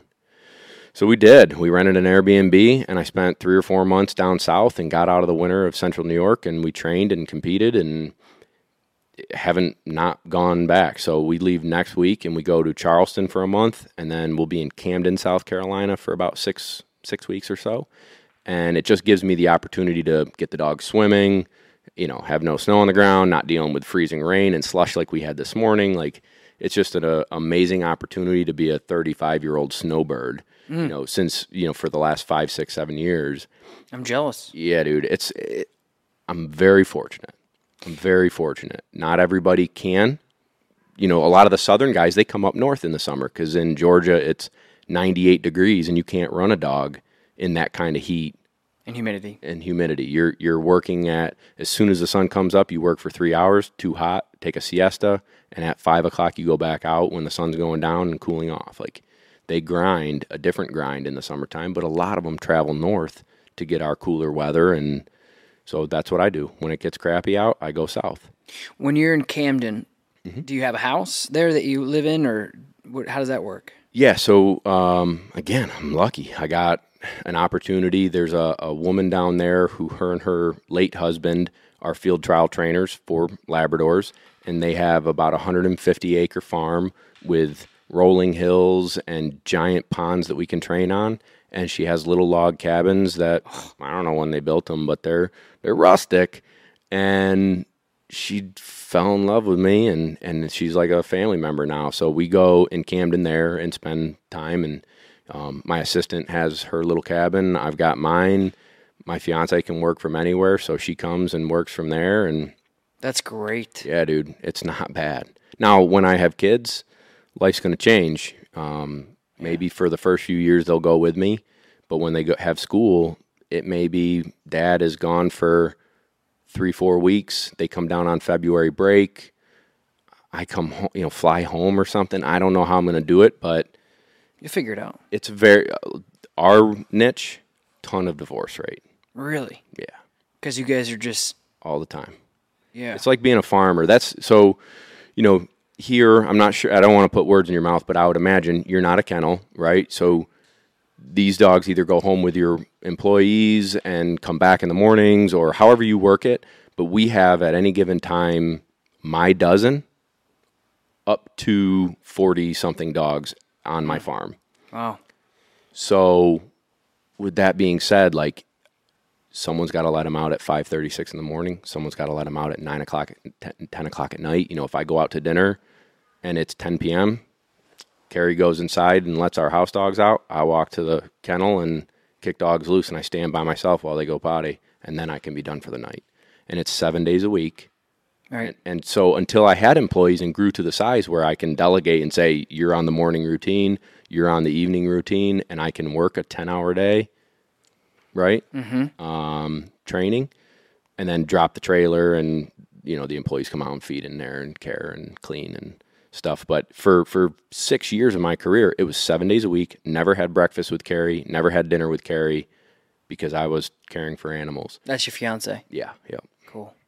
So it's a tough lifestyle, and we travel a lot. So from when I get home in April, May, June, July, August, September, most weekends I'm gone. Wow. Competing. Yeah. And if you want to be great at it, you got to go and do it. And if your clients want these accolades for their dogs, you got to go and do it. Yeah. And you better damn pass. Right? Yeah, there's a lot of sacrifices. It is. That has to happen in order to... Yeah. People think we just go out and play with dogs. And like I said, I would never change it. This is what I do for a living. This is what makes me happy. Building everything we've all talked about this whole podcast. But people don't understand the sacrifices that someone who has a kennel and living animals, it's like being a farmer. You don't, until you grow to the size where you can have responsible employees that show up and don't call in. And, I went to Costa Rica last week. It's like, I can't get a phone call in Costa Rica like, hey, I'm sick. No, bud, you're not sick. You're going to let dogs out. There's no such thing as, I can't get up this morning. No, you're up. So, yeah. I think that's just, being a business owner in general. That's true, too. And, what you were saying earlier, I forgot to mention. I think that there's a different type of intelligence. There's business intelligence, and then there's intelligence, right? I'm not sure I got either. So, well, you do. I mean, a lot of businesses don't make it, right? So, what is it, like 5% of businesses make it after 3 years or something like that. I'm sure the statistics have changed after the virus, but regardless, that popped in my head earlier, and I wanted to say something that I feel, when you run a successful business as a kid, like my grandfather was a farmer, and then he was a real estate. He was in World War II as a Marine, and so he kind of he was self-made, right? That was really inspiring to me. It's probably where I got a lot of my entrepreneurship. Yeah, my juice, and he did all of that. He came back with a couple bucks in his pocket and kind of built his way up and had farms. And anyway, but there's a significant difference because I got buddies that, go to Harvard-esque type schools. And I can't even hardly have a conversation with them because they just think differently. Not good or bad. Yeah, they're just so intelligent. Next Man, level. you're too smart for me. Yeah. Too intelligent for me. But they would never be able to open up a successful business ever. So I just wanted to say that because when we talk business, that's something I mention all the time, that people like yourself who are kind of self-made and climb through the trenches to get to where you're at to find a specialty. And maybe didn't take the traditional collegiate route to what you're doing anyway. Yeah. There's something to be said about owning a successful business and the sacrifices. That's why I'm bridging these two together. The sacrifices that you have to make. And there's a lot of emotional intelligence that goes into planning out. You already kind of have an idea of what you probably want in the next 5 years, and you're working towards that every day. And absolutely. I just wanted to throw that out there. Give yourself a little bit more credit. Thanks, man. I appreciate it. Yeah, it's definitely a sacrifice. Your brain, I don't know how you are, but the minute I wake up, it's on. And the minute I go to bed, it's off. And sometimes I wake up in the middle of the night and it's on. Yeah. I think about dogs all the time. Carrie will wake me up and be like, you're freaking dreaming again. And it's, no, here. Knock it off. Quiet. Buck. Yeah, come here. Knock it off. And it's every inch of what I do revolves around the dogs and their well-being and their care. And then on top of just caring for animals and making sure they're healthy, I've got to make them a badass, right? So if you don't train it, it's evident that you didn't do your job because they didn't perform. So if I think sometimes maybe the behavioral, this would be a cool segue. I would err on the side of, and I want your opinion on, I think behavioral problems are sometimes just marbles loose in their head. Not every human is as smart as others, and so there may be a few screws loose that no matter how much training, education on the owner, work we do, can kind of tweak to make a perfect animal. They're individuals, right? And I think you can do the best job you can, and that dog's still kind of a tweaker. It's better, but it's still a little bit different. But it's evident that you didn't do your job if it goes back to the owner and it's exactly the same, right? So you have to put in the time, you have to put in the reps, you have to teach, you have to expose all the things to that dog so that when it goes home, it's right. And that's stressful when you see that dog and it's not where it should be, and you've got to put more time into it and build more. And that's probably one of the toughest parts of my job, and I would wonder if that's yours, where you're like, he's just not right. He's just not ready. And he's been here long enough, or we've been working with them long enough. It should be better. And man, that stresses me out. So that's why one more, let's stay till 7:00 tonight. Let's get this done. It's hard for me to not have them be successful.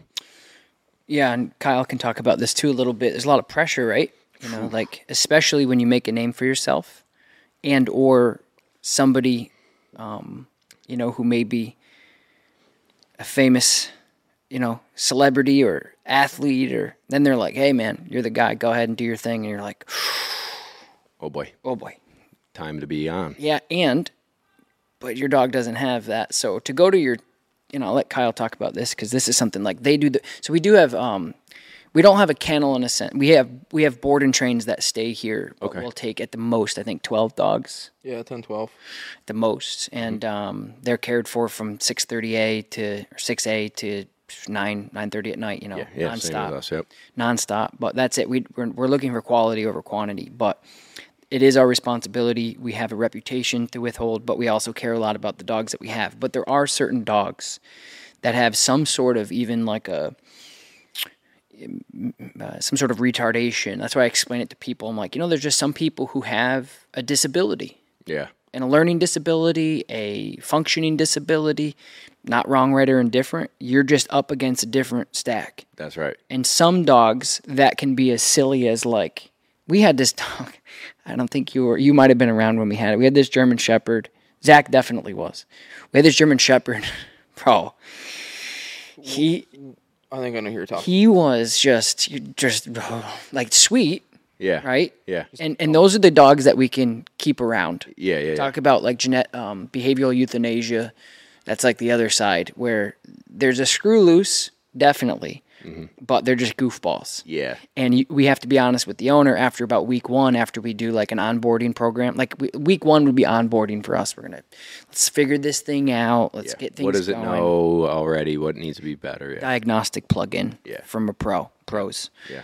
And there's some times where we're like, look, we know that you signed up originally for X, and just so you know, we're going to do everything we can in our power to get you there, but your dog either needs to stay an additional 2 weeks or it's not going to happen because we have so many layers to peel off first before we get to what you want. Oh, yeah. Realistically. That's one of the worst phone calls to make, by the way. It does suck because it doesn't happen to us because we do, over the years, I don't know how long I've been doing this. I've been doing this long enough to make mistakes and learn from them. I want to make mistakes so I can learn from them. Because if you're not making mistakes, you're not getting better, in my opinion. Not challenging yourself. Just, your mistakes have to be ethical mistakes and, not life-threatening mistakes, right? Sure. But we've done a good enough job at filtering and consulting with people, and we can tell, like, hey, we have a waiting list, so if this doesn't work out, you may want to search for somebody else because we're not going to give you those false expectations. But we see that all the time in the board and train. That shepherd, okay, this shepherd would take a piss and drink it at the same time. Oh, yeah. I know who you're talking. You know what I'm talking about? He was like a year old. He would pee. That's impressive. I know. He would pee like a girl dog, right? He'd pee like this, and then he'd drink his pee, and we were like, and that's not normal. So, yeah, man, it was wild. But that was the type of dog that we were like, hey, there's something loose. That's not normal. I've never seen a dog do that ever. I've seen dogs eat their own poop for all sorts of different reasons, but that was different. So we all knew collectively, like the owners knew the dog was special. Yeah. And so those are the conversations we have. Hey, this is on this end of the spectrum, and we have to work through certain things, and the expectations have to be realistic. Yeah. Right? We can't take we can't, you know what I mean? You can't. Yeah. So for my industry, I tell everybody ethically, I still did the best job I could, right? But back in the day, I needed money. Remember, I'm sleeping on a freaking lazy boy. So I did everything in my power to make that dog who didn't give a crap about a duck or like swimming, or maybe it was gun shy. I did everything to make it work, and it worked. Now, like you said, we've got a waiting list, and I'll tell people, we'll give it a month. In a month, I'm going to know, and I will communicate with you whether your dog is going to be good or not. And after that, it'll be obedient. So you'll have a house pet that's obedient, but he's not going to cut it as a duck dog.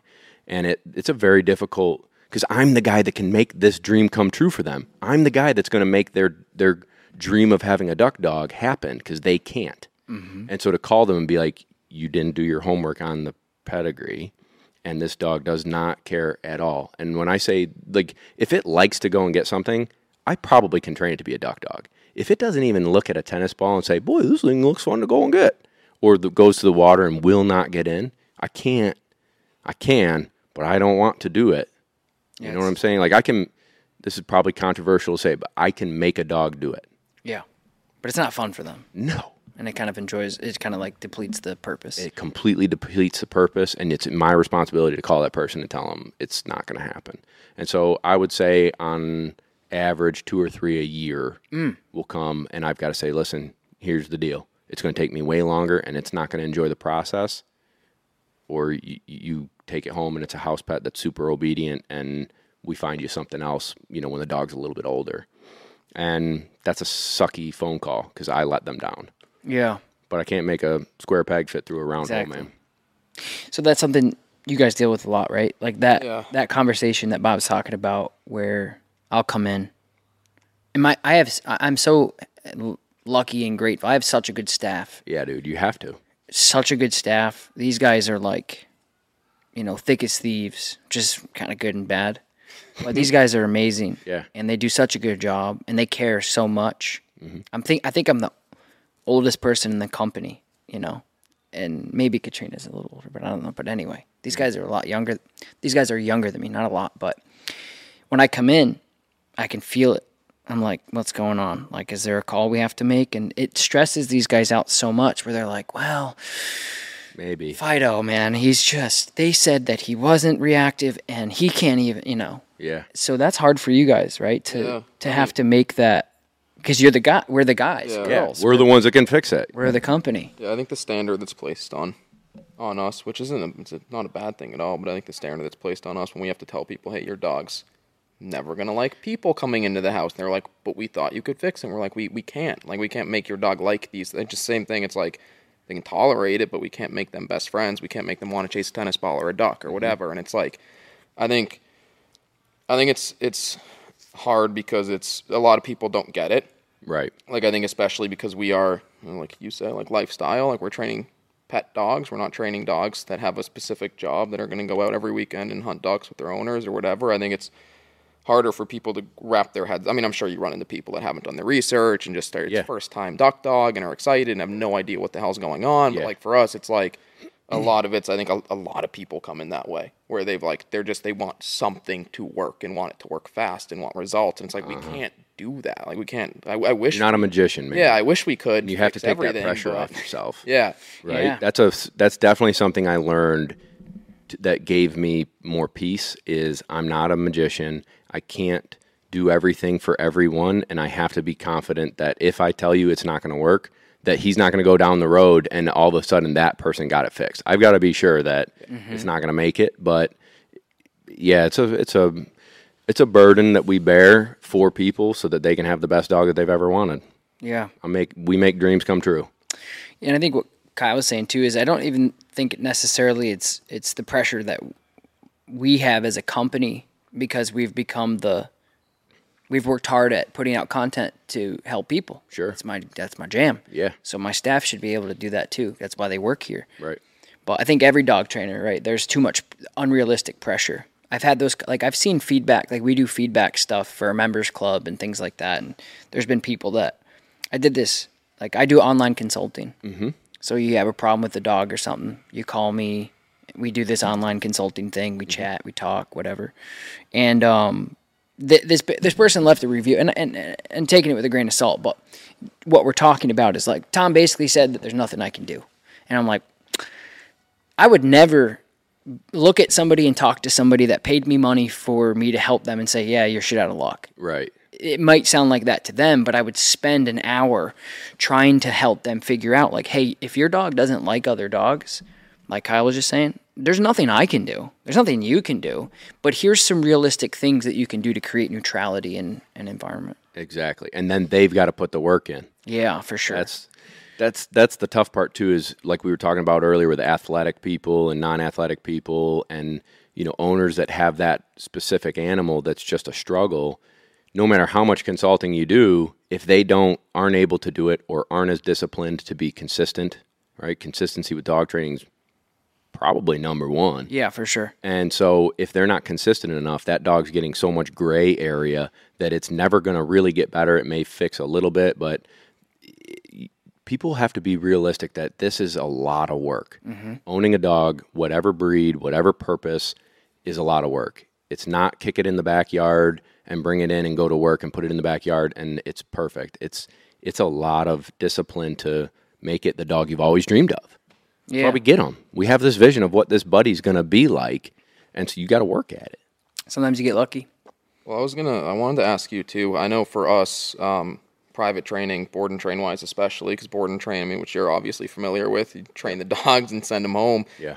What I tell people is we do the front loading of the stuff. You have to maintain it. You have to build that relationship with people. So like, what is that? I know we have it with everyone of like, you have to build a relationship with your dog or this shit's not going to stick. It's not going to work. So what's that like for you? So that's a really good, the analogy I use for people is, you're giving me this dog, and we'll just talk about the duck dogs. You're going to give me this dog for 4 months to a year or multiple years, right?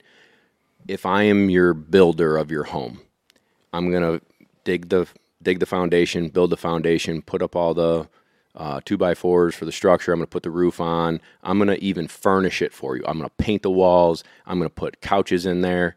If you don't vacuum, if you don't dust, if you don't check the lights, your house is going to fall apart. Yeah. So if I build you this beautiful dog that understands everything and is having fun doing it, and then you don't practice, you as the owner don't practice the things that we've taught you, and you don't practice with the dog so the dog stays sharp, it's going to fall apart in time and become sloppier and sloppier. And all of a sudden, this dog who was a dime piece at its job, a year later, doesn't come when it's called, doesn't, drops the duck 50 feet away and starts eating rabbit poop. It's like you didn't maintain the house. Mm-hmm. So we as dog trainers do the best we can to build a good foundation, build the home, and then these people have to listen, learn, and practice to maintain that home. Yeah. Or another analogy that I like to tell people is it's like getting into the best shape of your life, right? So say your dog isn't, your dog's not in the best shape, meaning they're not listening, they're whatever. And then I'm like the nutritionist professional. I look great. You're like, I want my dog to look like that. Okay, cool. But once you get into peak performance, right? There's a lot of conditioning that needs to happen to maintain it. Yeah, say you get into the best shape of your life, you look good, you feel good because you ate right? You trained, you worked out, you exercised, you were mindful about what you stuck into your body. Mm-hmm. You feel good, you look good, you're like, this is what I wanted. And if you don't maintain that and you don't condition that, you can't go to your nutritionist and be like, man, yeah, I got the muffin top again. Yeah, and I want to go somewhere else because it didn't work. Yeah. Those are huge red flags for us, right? People come in, they're like, I tried. We take it with a grain of salt, right? So there's certain people that come in that say, I tried this type of training for a long time. And I'm like, well, that makes sense why that particular thing wouldn't work for that particular dog. But when people come in, they're like, we tried this and we tried him and we tried her and we tried them and we tried this and nothing's working. And that's the owner problem. Yeah, and we're like, again, depending on what they're doing and the training that they're doing. But those are also like, I probably referred those people to you. Yeah. Sorry. Yeah, and sometimes we try to do that too. We're like, the place down the road, I think they have some openings, next week. We don't have openings until 6 months from now. 2.5 months. Yeah. No, I know it. It really takes commitment on the owners and understand that they're still an animal and they still need to be maintained and worked and exercised and provide discipline and structure all the time. And if you don't, then it's just going to go back to the way it was. Yeah. We get him there, and then you have to finish it. That's right. Yeah, absolutely. I think it's one of the most devastating things about the job, too. And I'm sure you've had these dogs where absolute studs, and you're like, holy shit, this is like a 1 in 1,000 dog. And then the owner just lets in. Like, we've had that with board and trains. They come back for follow-ups. They email us. And it's like, this dog can do so much cool shit, and you just let it go. Yeah. That's why we do follow-ups for free forever. Oh, really? Life of the dog. We have lifetime follow-ups. Yeah. If at any point your dog slides out of what left here, come back in because we're going to teach you what you did wrong. Yeah. Because we've seen that. Yeah. Dog, they'll email and say, a like, lot. yeah, dog, my dog did this, my dog did that. And they come in, they're like, whoosh, Dog's back to normal. Cause Yeah, well, they that's- just walk in. People, I'm sure you have it too. Not as much now because you do the out-of-state stuff, but I mean, especially me and Zach who do the behavior stuff, we talk about it all the time. We have dogs come in, the owner's like, the dog reacted maybe the first session we did distraction stuff, which is maybe 2 or 3 sessions in or whatever, once we got a handle on the dog. They're like, they don't react here anymore, but they still react to the neighborhood. And it's like, well, you guys go to people's homes? If needed. Yeah. Yeah. I used to when I was building the business and I had to do some of the things I didn't feel like doing. Like, I would go to people's homes, and I feel like my assistant and I were talking about that. I may bring it back. It won't be me, but I may bring it back because we can have them beautiful at the farm. We can have them beautiful at Tractor Supply. We can have them beautiful doing all the obedience and behavioral stuff that we deal with, but then they still can't put that into play when the doorbell rings or the counter surfing. And like, you have to be in that environment to show them, like, on their street to the dog they've been reactive to for the last 2 years, right? Or the bicyclist that flies by, like, they have to hold the leash and do it in those things. And we practice. And I feel like that's the downfall of like our little obedience program in Central New York, is like, we don't do it anymore. So we may bring it back for 2023 because that's where they struggle. Yeah, I'll just, talk about business for a second. Yeah. The reason why we don't mainly is because our trainers, from the time they walk in until they're done, are booked. Yeah, no doubt. So that's hard for us, is because we basically, if he has to go to an in-home, it's taking place of 2 privates that we can do here. That's how I am too. So that's why I stopped doing it. It's like, yeah. I would, train out in the mud all day, have to take a shower, drive 30 minutes, do the hour session that never lasts an hour because we're too nice to say I gotta go. Yeah. So all of a sudden, you've taken 4 hours out of your day or 3 hours of your day for one situation. But I do find value in going to their home and saying, these are the common things that you brought up that we fixed here, but let me show you how you can handle it at home.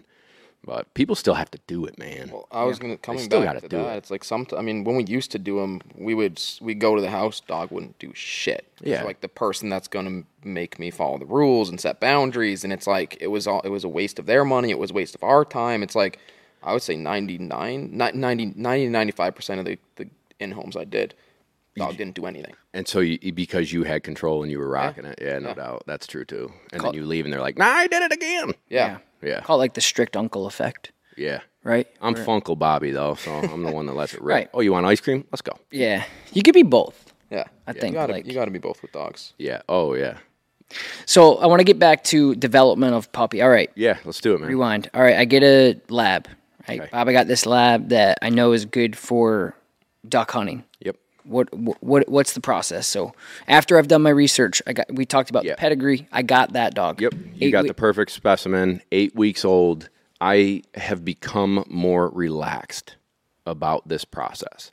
Back in the day, especially with Buck, I was dead strict on everything. He's not allowed to play with other dogs because he could, but I was way more strict that he didn't build a relationship with the other house dog, and then I'm less value.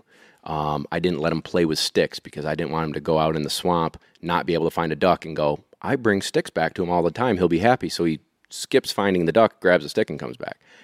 There's so many like old school ways that I tried to be perfect with Buck that now it's like, I don't care if they carry a stick. I still don't throw him a stick, but it's less stressful. So many people, I believe, in my world and probably the protection sport world or the sheepdog world or the whatever, throw these puppies to the wolves and expect a 12-week-old puppy to have perfect sessions every session. So Are you getting, like, if I called you and I said, Bob, I got this gun dog, Are you taking it at 8 weeks? How does that work? I'll do a few a year like that. But most of them, I'll coach you on the first 4 months, and when the dog's 6 months old, they come to me. How do you coach? Like curriculum? No, I just walk them through it, and we're building online courses to kind of, like, that's our 2023 goal, is to zero to duck dog, build a course for them. So they, and sorry for interrupting. You're good. I want to walk through this. Yeah. So my viewers at home have an idea that if they're interested in a duck dog, Sure. or if I'm interested in a duck dog, and Yeah. I just think it's cool for us to learn. Like, Yeah, dude. So if I have this puppy, am I going to you at 8 weeks physically or? Okay. No, so I would have a conversation with that person and say, or they buy a puppy from me, here's what you're going to do. Crate train, it's super important for any dog. You're going to take it on every adventure you ever go on. Like I said, I want a really confident and bold, outgoing, nothing scares it, it's ready to take on the world kind of attitude, because the positions I'm going to put it in as it develops are going to be stressful. And they need to feel super confident to attack those things, not, this seems too hard, not fun, I'm out. So take it everywhere with you. I'm big on build and retrieve drive. So what that puppy already has genetically, I'm going to continue to blossom it. So simple little, no distractions, simple little retrieves in the house. So I'm going to tease them with it so they're amped up, toss it down a hallway. If it's in a hallway, it's got nowhere to go but back to me. And I'm rewarding it with a treat. I'm just building this desire to go get something and bring it back to Uncle Bob. I want them swimming. So at a very young age, and sometimes if the weather's nice, I can get 7-week-old puppies go down to my pond and get them swimming, and they have a blast. But I want positive experiences with everything. So no bad days. They can get corrections, no jumping, no barking, no whining. Don't be a little dink. Don't jump on me. So they're learning rules and boundaries and expectations that I have. But in essence, every day's a good day.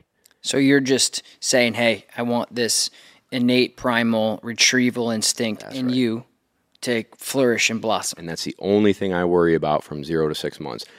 I treat train, kennel or place. I treat train here and put a check cord on them and, just kind of have them dragging it around and call them and treats. I don't free shape very much, and I don't clicker train at all. I just feel like I don't need to, and that's probably weird to say, but I don't care. I just don't. It's one more thing I got to hold in my hand. If I say, hey, good dog, good deal. So you're using markers, you're just not using the tool. That's right. I'm the same way. Yeah. I'll just lose that thing. Me too. I bought one time, and it worked for about 4 clicks and it broke, and so I said that was it. I tried for 4 clicks. So, but I'm rewarding that puppy on learning how to learn.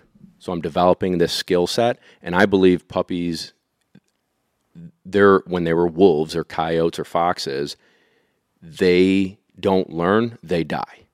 So their brains develop at a super fast rate from 0 to 6 months, and then that rate kind of starts to, become average. To stay alive. So that 0 to 6 months, they're a sponge, so they can learn great habits and they can learn bad habits. So I don't want to develop any bad habits. We never play tug of war with a duck dog or a pheasant dog or a pointer, right? Because if I take that duck, I want them to give it to me. I don't want them to be like, oh, I love tug of war. So no tug of war. So when you say you will do these things, like as a dog owner who's listening that wants this is what they should be doing too. Okay, so you're saying get in the water. Yep. Never retrieve drive. Some boundaries, basic boundaries. Yep. Be a nice house pet. Go potty outside. Don't jump on me.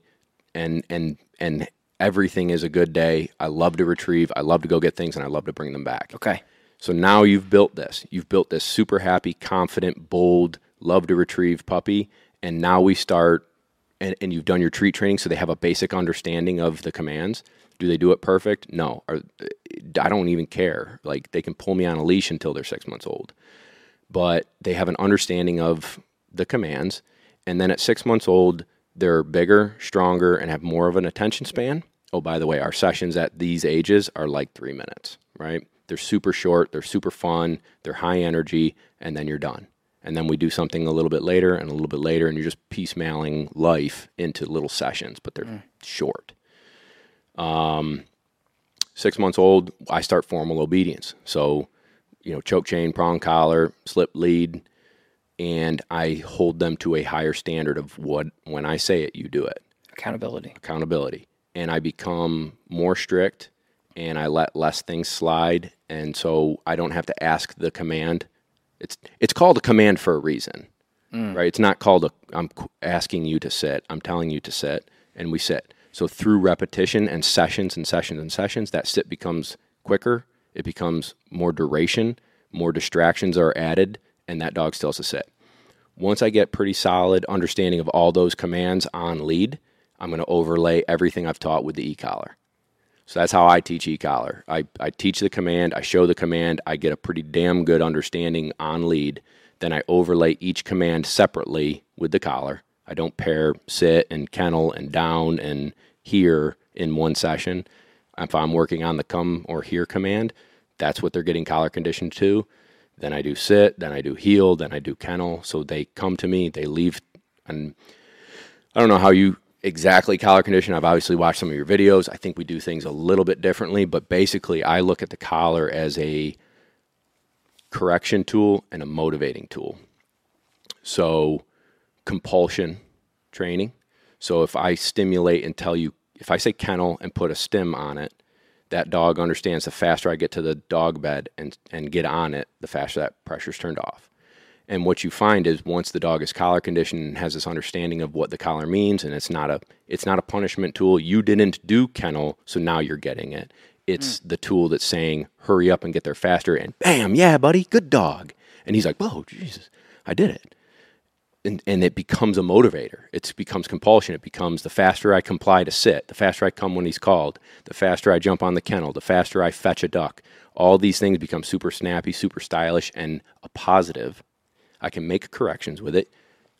You went this way. I wanted you to go this way. Tweet, Nick, no, go this way. I'm going to break that down a little bit. Yeah. Because I basically want my viewers and listeners to be able to have a really good understanding of how you do things. Sure, yeah. May I snag one more water? Of course. Is that a possibility? Yeah. I gotta head into a session too. Okay, do you want to just grab... Yeah. What do you want? Just normal water? Just a normal water. Thank you.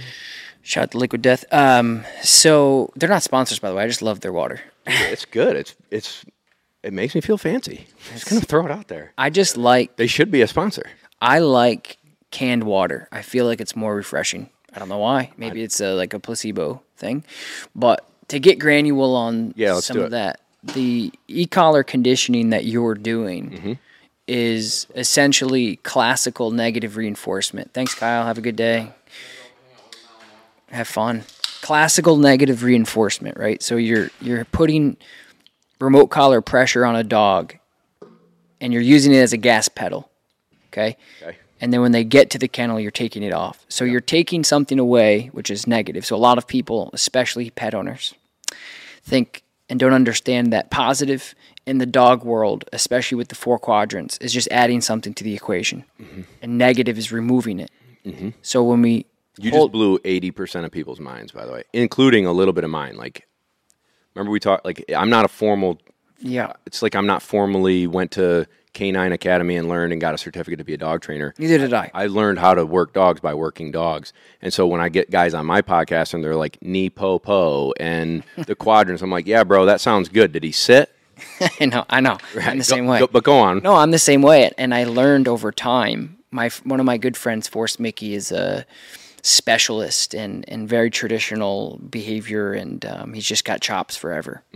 And he teaches very traditionally. And if you don't know the terminology, you won't learn much. Right? Yeah, I'm with you. In a good way, right? He's just very articulate, and he's taught me a lot over the years. And one of the things that we worked on, because he's like, man, you're building yourself a pretty big platform. I don't want you to get shit for saying the wrong thing, which I do all the time because I'm not. Yeah, same as these.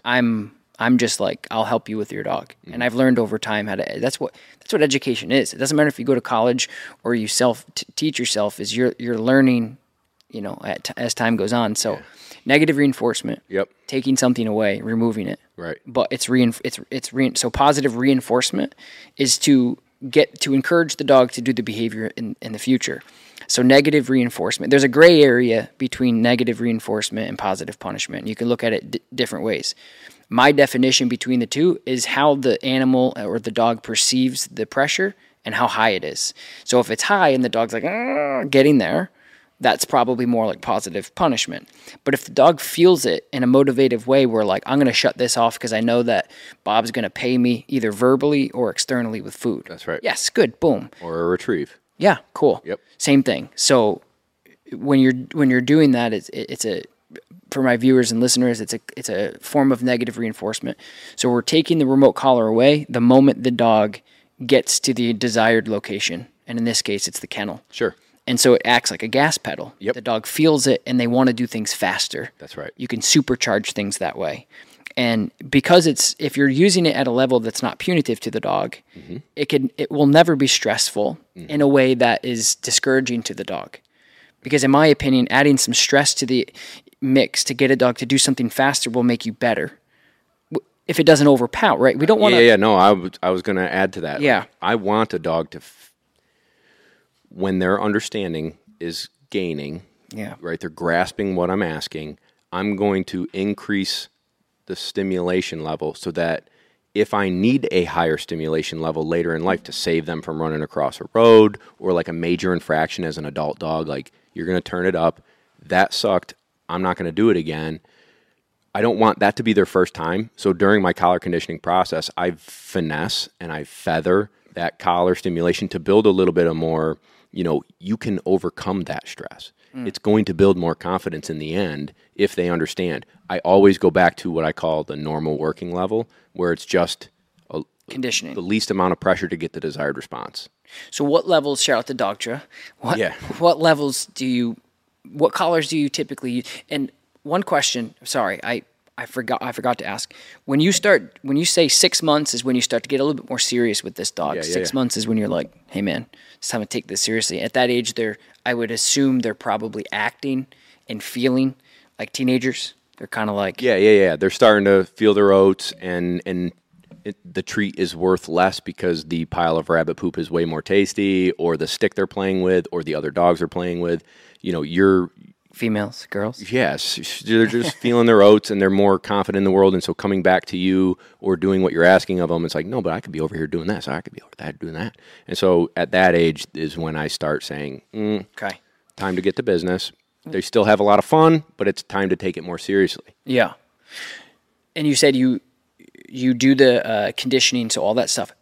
What's the time frame? Like, do you pretty much go, you got all your stuff down, taking it more serious, so is the e-collar conditioning for your clients typically around that 6 month or? Yeah, so I'll get that dog at 6 months. I need to find out what they know. Okay. I need to teach them everything, because the e-collar to me is not a teaching tool on things that they don't know. It's fine-tuning the commands that they already know. Yeah. It's the polishing and the snappiness, and then teaching a dog how to learn, how to understand pressure, how to work through pressure, and how to become successful and turn that pressure off. And don't get pressure because you did it quickly and were really good at it, and so they become more successful and do it quicker and snappier. Mm-hmm. So after I've got the dog maybe 2 weeks, I've got the leash and the treats and everything done, I'm going to overlay the leash with the collar, and then I proof it in certain ways to make sure that they understand what the collar means and that there's no bugs or holes in my training that could create confusion down the line. And once I do that, is there anything you want to digress on that? Okay. I'll let you know. I'll interrupt you. All right, cool. So once I get that, intermixed, they're still getting retrieve sessions. So they're learning how to handle birds. They're learning how to handle bumpers. Bumpers are a plastic training device that we can throw for the dogs, and then we throw ducks and pigeons and whatever else we have in. And these are dead, deceased animals. Some aren't. Yeah. How do they? So you just basically flush them and say, "Hey, go chase that thing." So we call them bird throwers. They're a person riding around on my four-wheeler. Got it. And they'll be out in the field and they'll throw the bumper or the bird for the dog out at a distance, and the dog has to go and get it and bring it back. We have training devices that are remote controlled that are like a launcher or a slingshot that I can push a dog to our Deluxe. I can push that button and shoot this duck, and it'll send the dog and go and get it. And you're building its skill level out in the field. So you're introducing decoys and birds and water and all the different environmental things that they could see on a hunt, at that 6 months, I'm starting to show that all to them too, building upon what I've done the first 4 months I've owned them, right? So 8 weeks to 6 months. So they've already had some of this stuff at that young age, but now I'm starting to make it harder, push the dog, challenge the dog, make things further, tougher to get to, tougher to dig out and cover, whatever. After I've collar conditioned, I start a process called force fetch. Have you ever heard about it? I did, I don't know, I can't remember if I told you, but I did a show called A Dog's Destiny that I originally created for Outdoor Channel. Oh, cool. And it was to help dog owners understand what their dog is supposed to be doing, ultimately making sure that dogs are outletting. I did it with the Golden Retriever, was the pilot. Cool. So I learned a little bit there. I was out with Thunderstruck Kennels. Yeah, nice people. Very good. Yeah, Todd and Benita. Yes. Otterness. Super nice people. Great. Shout out. Love them. Yeah. So cool. I could go all day about them. They welcomed us to their home with open arms and cooked us home-cooked meals and gave us beers, and they were amazing. I find that the hunting community and the dog world are some amazing people so far. Hashtag unspoken bond. There you go. I love it. Yeah. So now I'm going to force fetch, okay? Yeah, I learned a little bit. The reason why I said that, I learned a little bit about it there, but that's it. Okay. So this is, along with the e-collar, this is one of the ways we teach dogs how to learn. So the presence of an uncomfortability motivates the dog to do something, and then they do it because they have to. So let me break that down a little bit more. Force fetch, if I have a Labrador and it goes and gets a bumper or a duck and brings it back to me and drops it, that's not good. If you're hunting and that duck is wounded, I don't want the dog dropping it 40 yards away from me and the duck get away. The dog, in essence, when we started this whole deal, like in the 1800s, the dog was built to be a conservation tool. So the animals that we hunted and strived to get, we weren't just shooting and losing. The dog was designed to go and get them, find them, and bring them back to us so that we weren't just killing animals, okay? So if we have a dog that continuously drops the bird, which is natural, to hang on to it forever is not natural. I did the job. I went and got it. I brought it back to you. It's dropped, okay? Now this force fetch, or like my buddy Ethan and Kat from Standing Stone, big YouTubers, they call it the trained retrieve. It's a more PC way of saying force fetch. Force fetch is you can do ear pinch or toe hitch. Ear pinch, I'm going to fold the ear over the dog's collar, and I'm going to apply a little bit of thumb pressure on the ear so it's a little uncomfortable, just like a stimulation. To what collar? The e-collar? Yeah, or like a flat buckle collar. Okay. Pinch, it's uncomfortable. I'm going to I use a paint roller, insert the paint roller into the dog's mouth and love on them. Turn the ear pressure off, love on them. So uncomfortable, comfortable, it's in its mouth, and I praise them. All of a sudden, they're going to go, if I open my mouth and I reach for this thing, the ear pressure comes off. Or you tie a rope around its toe and you tug gently on its toe. So uncomfortable toe, paint rollers in its mouth, comfort. And he's loving on me. So they're learning how to turn this pressure off and how to handle some stressful situations that are weird and different. And boom, boom, this is what he's asking me to do. And so I'm showing them how to learn. So then once we get them like reaching for the bumper and picking up off the ground and all this stuff, I'm going to overlay collar stim and take away the ear pinch or toe hitch. And so now I can put something on the ground and say fetch. Apply stimulation. Dog picks the bumper up and brings it back to me, sits nicely. I can take it. If he drops it, fetch, pressure on, pressure off. With that tool, you have a dog at this point that's got a pretty damn good understanding of how to be successful, how to comply quickly with commands because it has to, and it also wants to. So you're pairing that natural desire that I've built as a puppy, now applying rules behind it and saying this is the game, this is how we be successful at this game, and there's some consequences if you don't, but because it's such a smooth process, it's got some negative connotations as well, but it's such a smooth process for these dogs that you never have to do it again. Let me ask you this. Yeah. Could you, I'm just curious. Yeah. Could you do like almost a form of free shaping where you had the dog on a leash or a tie back where they couldn't, or a table, right? Like I'm talking about a table. Yeah, we do it on a table. Yeah, so you do it on a table, and then you did so if the dog was taught negative reinforcement, which essentially would mean at its core to do a behavior when the pressure turns on. And again, it's at that level, it's not punitive. They're just like, okay, I'll do this. We know sit, we know kennel, we know down, etc. Because the dog has the expectation that the collar turns on, that they have to do something around behaviors they know, right? Could you put the dog on a table, turn the same amount of pressure onto the dog, and do your verbal like fetch or whatever you would do until they figured it out? And once they did, you would do the same thing without the ear pinch. Yeah, I'm just curious. I don't mind. I just was curious. Some people do. Okay. It's that portion of folks who've done that are more slim than the many. I feel like the teaching process, it's more monotonous. It's more time to do it the way I do it. But I think how I show a dog how to turn that pressure off is more fair than holding the button down and free shaping when they sit. Right? There are definitely trainers that, teach kind of that methodology of you feel this, and when they do it, it comes off, right?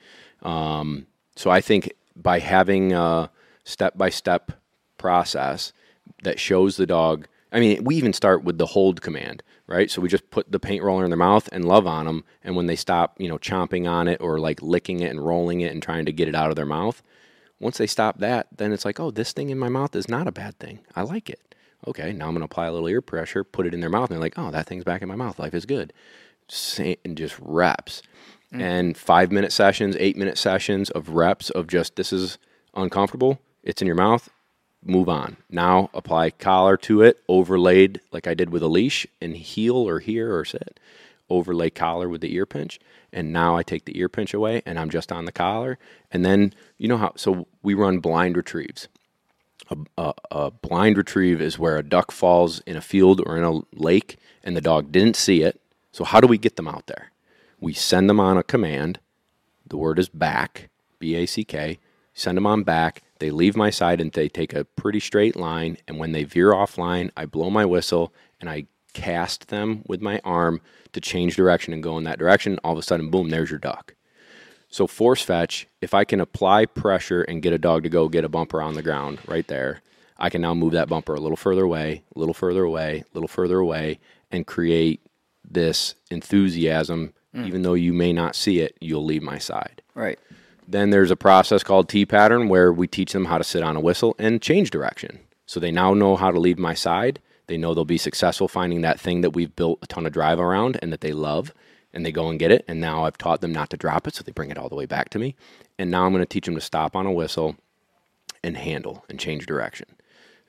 How do you teach them to change directions? You probably do it close, and then, so how do you do that? That's always interesting to me. Yeah, absolutely. So once we've got the dog done with force fetch, and it knows I like it, but I also have to go and get that thing, now I'm going to put those bumpers in short grass, so when they...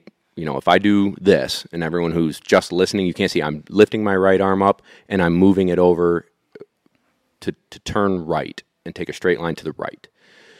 So this is called a right over. So I'm going to put the dog sitting in front of me, facing me. I'm going to throw a few white bumpers in short grass, so he sees me throw them. To the right. To the right. But he knows he's supposed to sit, because I told him sit, so he's not allowed to go and get them. I get him to look at me again, and I cast and say over. And he's like, heck yeah, I get to go and get this thing. He goes and gets it, brings it back. I throw it there again. So we call it establishing the pile. So I'm establishing the pile, showing you, hey, they're over there. Now I stop establishing the pile. I cast them over, and he's like, oh, there they are. Gets it. But it's super easy. They're like 10 feet away, 15 feet away, short grass, white bumpers. If he looks over there, he's going to see him. Mm-hmm. If he doesn't go, fetch, over. Oh, I know fetch. I got to go get that thing. So all of a sudden, I do the right over, then I do a left over, then I do a right back, then I do a left back, then I do, so I've only had one pile, right overs. Cool.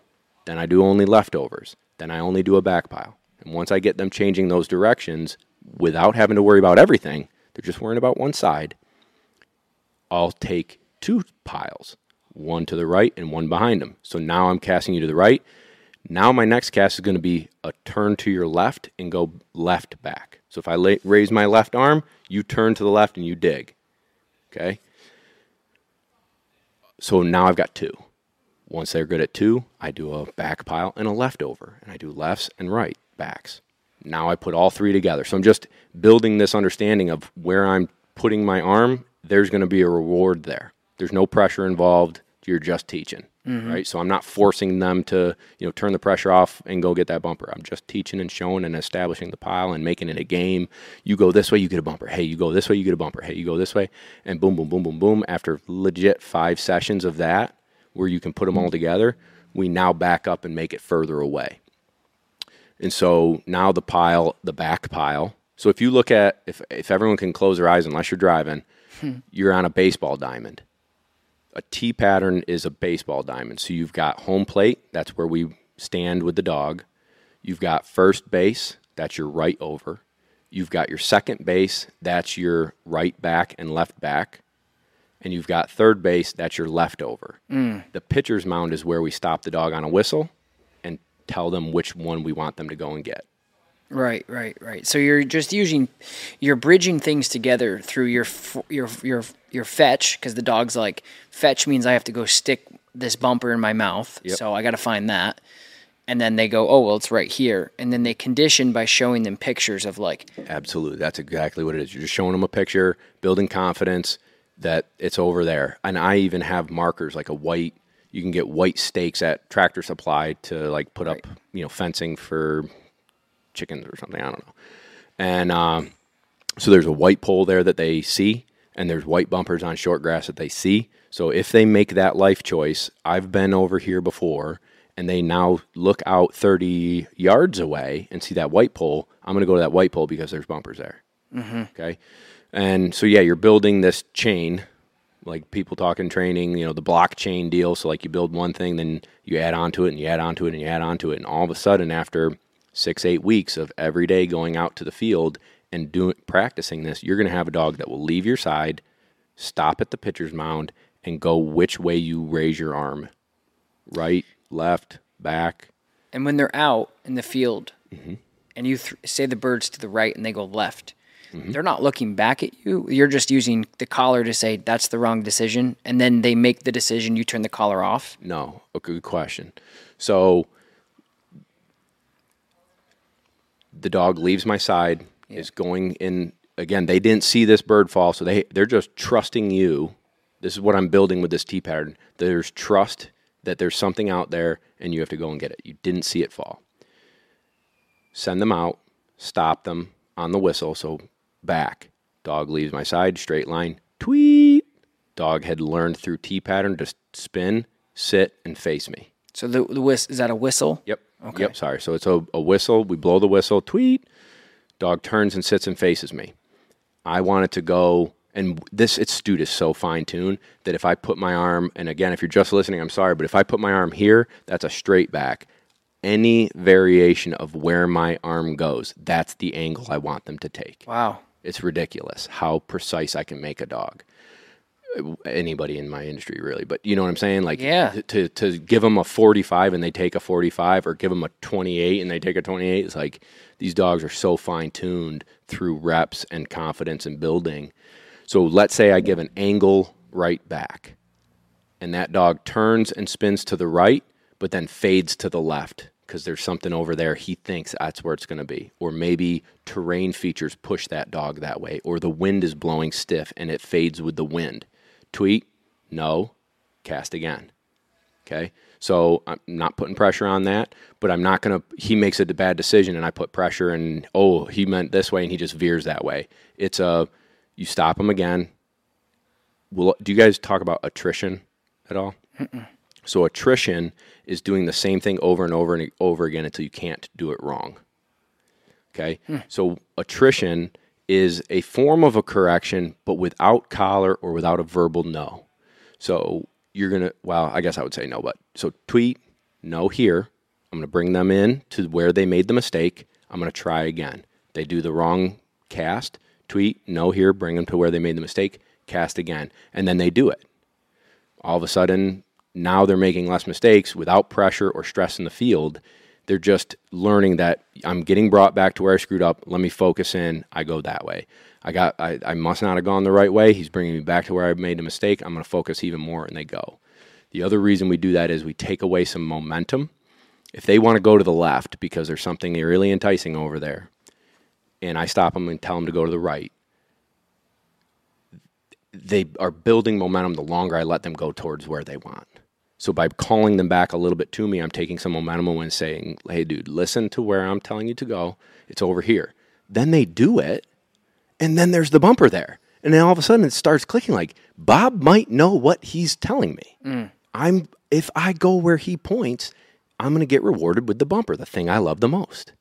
And so, and this is not a 2-week course. This is if someone tells me they want a dog to run blind retrieves, you need to give me a year to a year and a half. Wow. From 6 months old to a year and a half, I can get a dog running half-ass blinds. Once they're at that year and a half, man, the confidence starts coming. We can get dogs to sit in the water, turn and look at me, tread water, and go where I tell them to go. I can't help but think as you're talking about all this, again, from a pet's perspective, is not only are you helping your dog gain their destiny of what they're supposed to be doing, and it probably feels great for them. Oh, yeah. Things are clicking. And I've seen working dogs in the field do this, and they love it. Oh, yeah. We're not making them do any of this unless they wouldn't be out in the field with you. Right. And you're also doing this together. And again, like I'll say it again, it's so crazy how, what you do, there's so many dogs out there that are probably so envious because you guys are people who have pet owner. Like I have a hybrid. Like Lakota, my dog that you saw when you came in, she could come to work with me and she works a little bit, but I'm not doing like Dutch Shepherd stuff. Like she would love to do herding and PSA and ring sports. I used to a little bit, but she still gets to work regardless. She's a working breed. But what you're doing is you're not only getting your dogs to do what they're born to do, you're doing it with them. Yeah. And so typically when people get a dog, they're like, you're my pet. I had a pet growing up. The kids love you. It's cool to have around. Scratch their head when you come home for dinner. You brush your teeth and go to bed. Yep. But what you're doing is two things. Is you're like, hey, man, you know that itch that you have? I'm going to show you what that is. That's right. And I'm going to bring it out of you. And you're going to love it. But then also, me being your owner, I'm your natural best friend. Yep. And we're going to do it together. And I think just as you're saying all this, it's just like the dogs, because here's what I'm thinking, is the dog's out and they're like, Dad, what do I do? And you're like, that. Oh, okay, boom. And then, oh, yeah, and they're hauling ass. And they're like, stop them again. Which way? Yeah, and that's, and what you were saying about the bumper, from a behavioral standpoint, is it develops so much trust and it develops so much confidence, and your relationship is just at a whole new level. Yeah. Because they're out and their adrenaline is, and the grandfather and the mom and dad are coming through these genetics and they're pumping, and they're looking and they're smelling, and all these things are happening. And some dogs are jumping up and they're looking, and it's going crazy, haywire. Dude, so the way I kind of equate it to people, there's one way I'm going to say it, and then I'm going to break it down a little bit more. We like our jobs. We love our jobs, but there are days we probably don't. Let's be honest. Mm-hmm. Maybe 4 days a week we feel like, hey, we're piss and vinegar. Let's go to work, baby. And then there's one day we're like, man, I kind of could take a rest day here and spend some family time or just, decompress. Every single day that these dogs go to work with me is the best day of their life. Wow, yeah. That's how they look at it. This, you don't open, so I have a big dog trailer. You open that crate door, and they're like, that tail's just go, it's my turn. I'm ready, baby. Let's go. Every day they go to work, and it's the best day of their life. It should be. I mean, sometimes they have bad days or whatever. Maybe they got more corrections than they felt like getting. I don't know. But the point is, every day is like the greatest day because they get to go and do and fulfill what they were bred to do, and then they get good at it, and it becomes even more better. That's not the right word, but, it's just great. Like, they're just loving it. I don't like to say my dog has a job because I think most people who listen to the podcast are going to their office and are like, I don't like my job. My dog doesn't have a job. My dog's a team sport dog. We're a sport. When I played college sports, I worked out every day. I went for extra runs. I lived to be a member of that team and to be good at my job, at my sport, and wanted to be the best I could be at it. If I can have that dog have that feeling that this is a sport, this is fun, every day is I get to do what I love, that's what it's all about. And I think I'm envious of my dogs because every day they get to go and do it. Yeah, man. As you're saying that too, I'm thinking about these things as I think dogs in general have this two-sided thing in life where they're like, hey man, I love people. You're my best friend, mom and dad or whatever. You're my family. I love you guys. But I think bigger than that is providing them the scratch to that itch. Yeah. And you do both. Yeah. And so again, like, yeah, all that's just great, man. I'm really like taking a dog from nothing except genetics and getting it to the end goal of being able to throw a duck anywhere 400 yards away, 4 football fields away, they see this little thing flying through the air, and there's 3 ponds in between me and that duck, and they run 110 miles an hour, hit that water like a ton of bricks, swim all the way across the pond, get out, run 110 miles an hour, hit the next pond.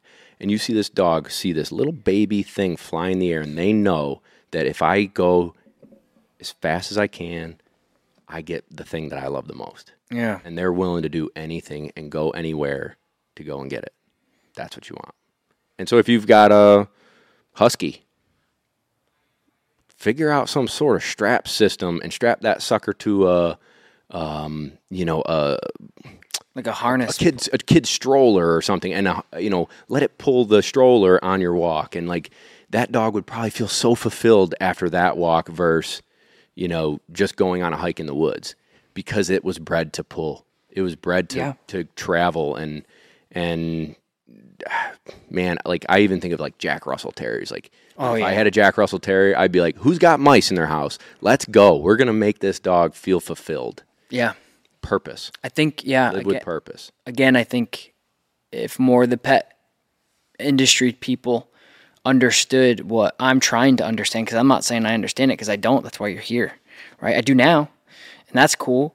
But so 6 months, okay, so you say like to what you were just saying, blind retrievals, learning how to go left and right, that's the year and a half mark it takes to develop like a full dog. And I don't understand. So your clients you have these dogs for that long? Yeah. Okay. So this is a major sacrifice for people to be gone from their dog that long. And a lot of them are great. They come once a month, they come every other week, and they'll spend an hour or they'll take a day off of work and legit spend every minute of my day watching other dogs work, working their dog, learning, processing what the dog's skill level is now, and me tweaking their skill level so they can handle the dog at a high level when it goes home, maintain the house.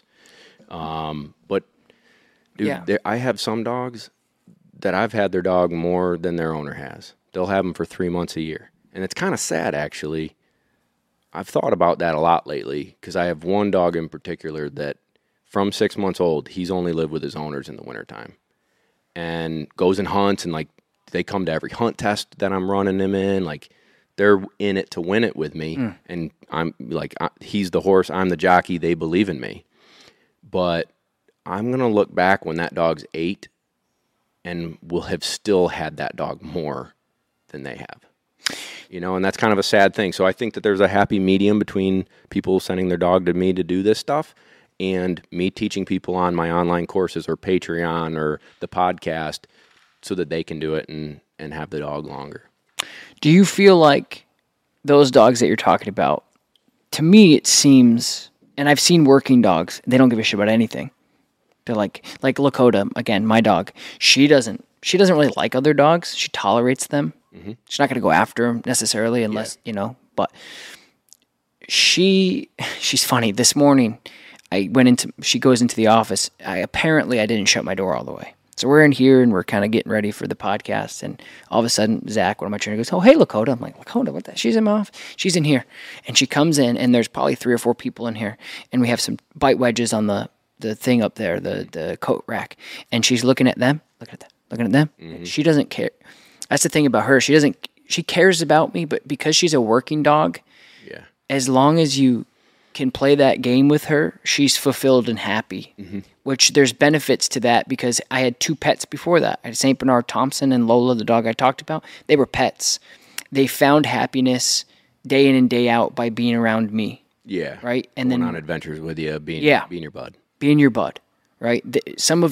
Most of their happiness, I would say, their fair share of happiness came from human affection because they were pets. They didn't have this insane, innate, like, when's the next ball going to be thrown? Like a lot of your dogs, just on a different spectrum, right? Yeah. So do you think that dog that you have that sees its owners, and I would say at this point, the person who bought the dog, maybe not even its owners, right?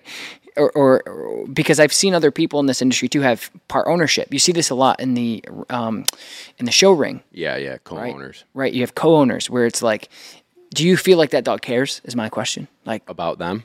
Yeah, like are they just as happy with you or with anybody else? All right, that's a good question. I think that's the beauty of a Labrador. That, like, that dog again goes home for 3 months. He'll be my example of this. When they show up, and he hears their voice, and he's on my trailer, he never makes a peep. He'll start barking. Let me out. Let me see him. I mean, they still have an unbelievable relationship with that dog, and he's only there 3 to 4 months a year. And they come and see him, and he gets to run them in tests and whatever, but that dog still loves them unconditionally. He loves me too, though, but it's like, he don't whine when I show up in the morning. He's ready to go to work. I'm the work facilitator. I'm the guy that's providing the duck that he loves. So he loves me and works for me for the ability to do his job. Like, she's looking at those bite things like, which one of you is going to play with me? I'm kind of that for him. But I don't know. I mean, if he was sitting here, he'd have his head on my lap. He wouldn't be anywhere else. Right.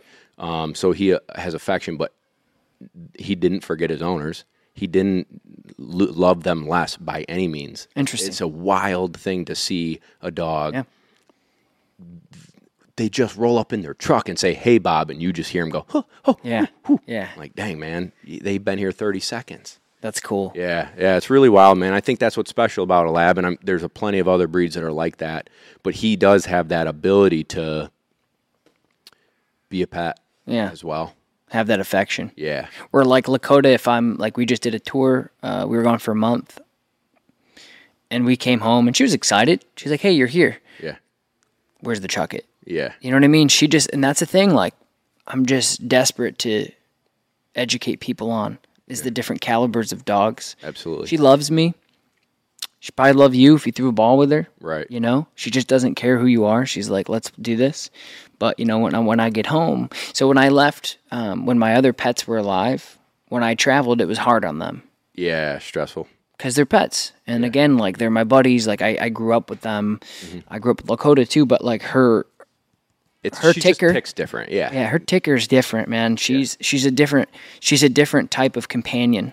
I think that there's different personalities within the Labradors and Chessies and Goldens and all that stuff too, where like some are just going to be more apt to lay in that corner of the couch with you versus the ones who are putting their head on your lap, or the one who's, you know, my dog Quinn, she's bad to the bone. She's like your Lakota. Like, if she's playing with a ball and we put it up high, she will sit there and stare at that sucker for neurotic amount of time. It's just like, I want to retrieve. This is what I'm here for. She's still lovable, all that, but if there is a ball involved or a bumper or anything, that's all it is. Just levels to it. Yeah.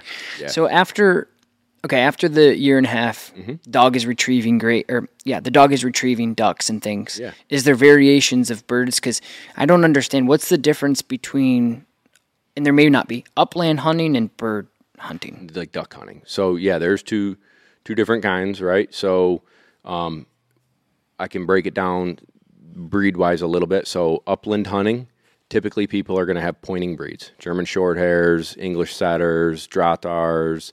Those dogs are going out in a field, pointing where a bird scent is. You as the hunter walk up, flush the bird, shoot it. They'll go and get it and bring it back to you.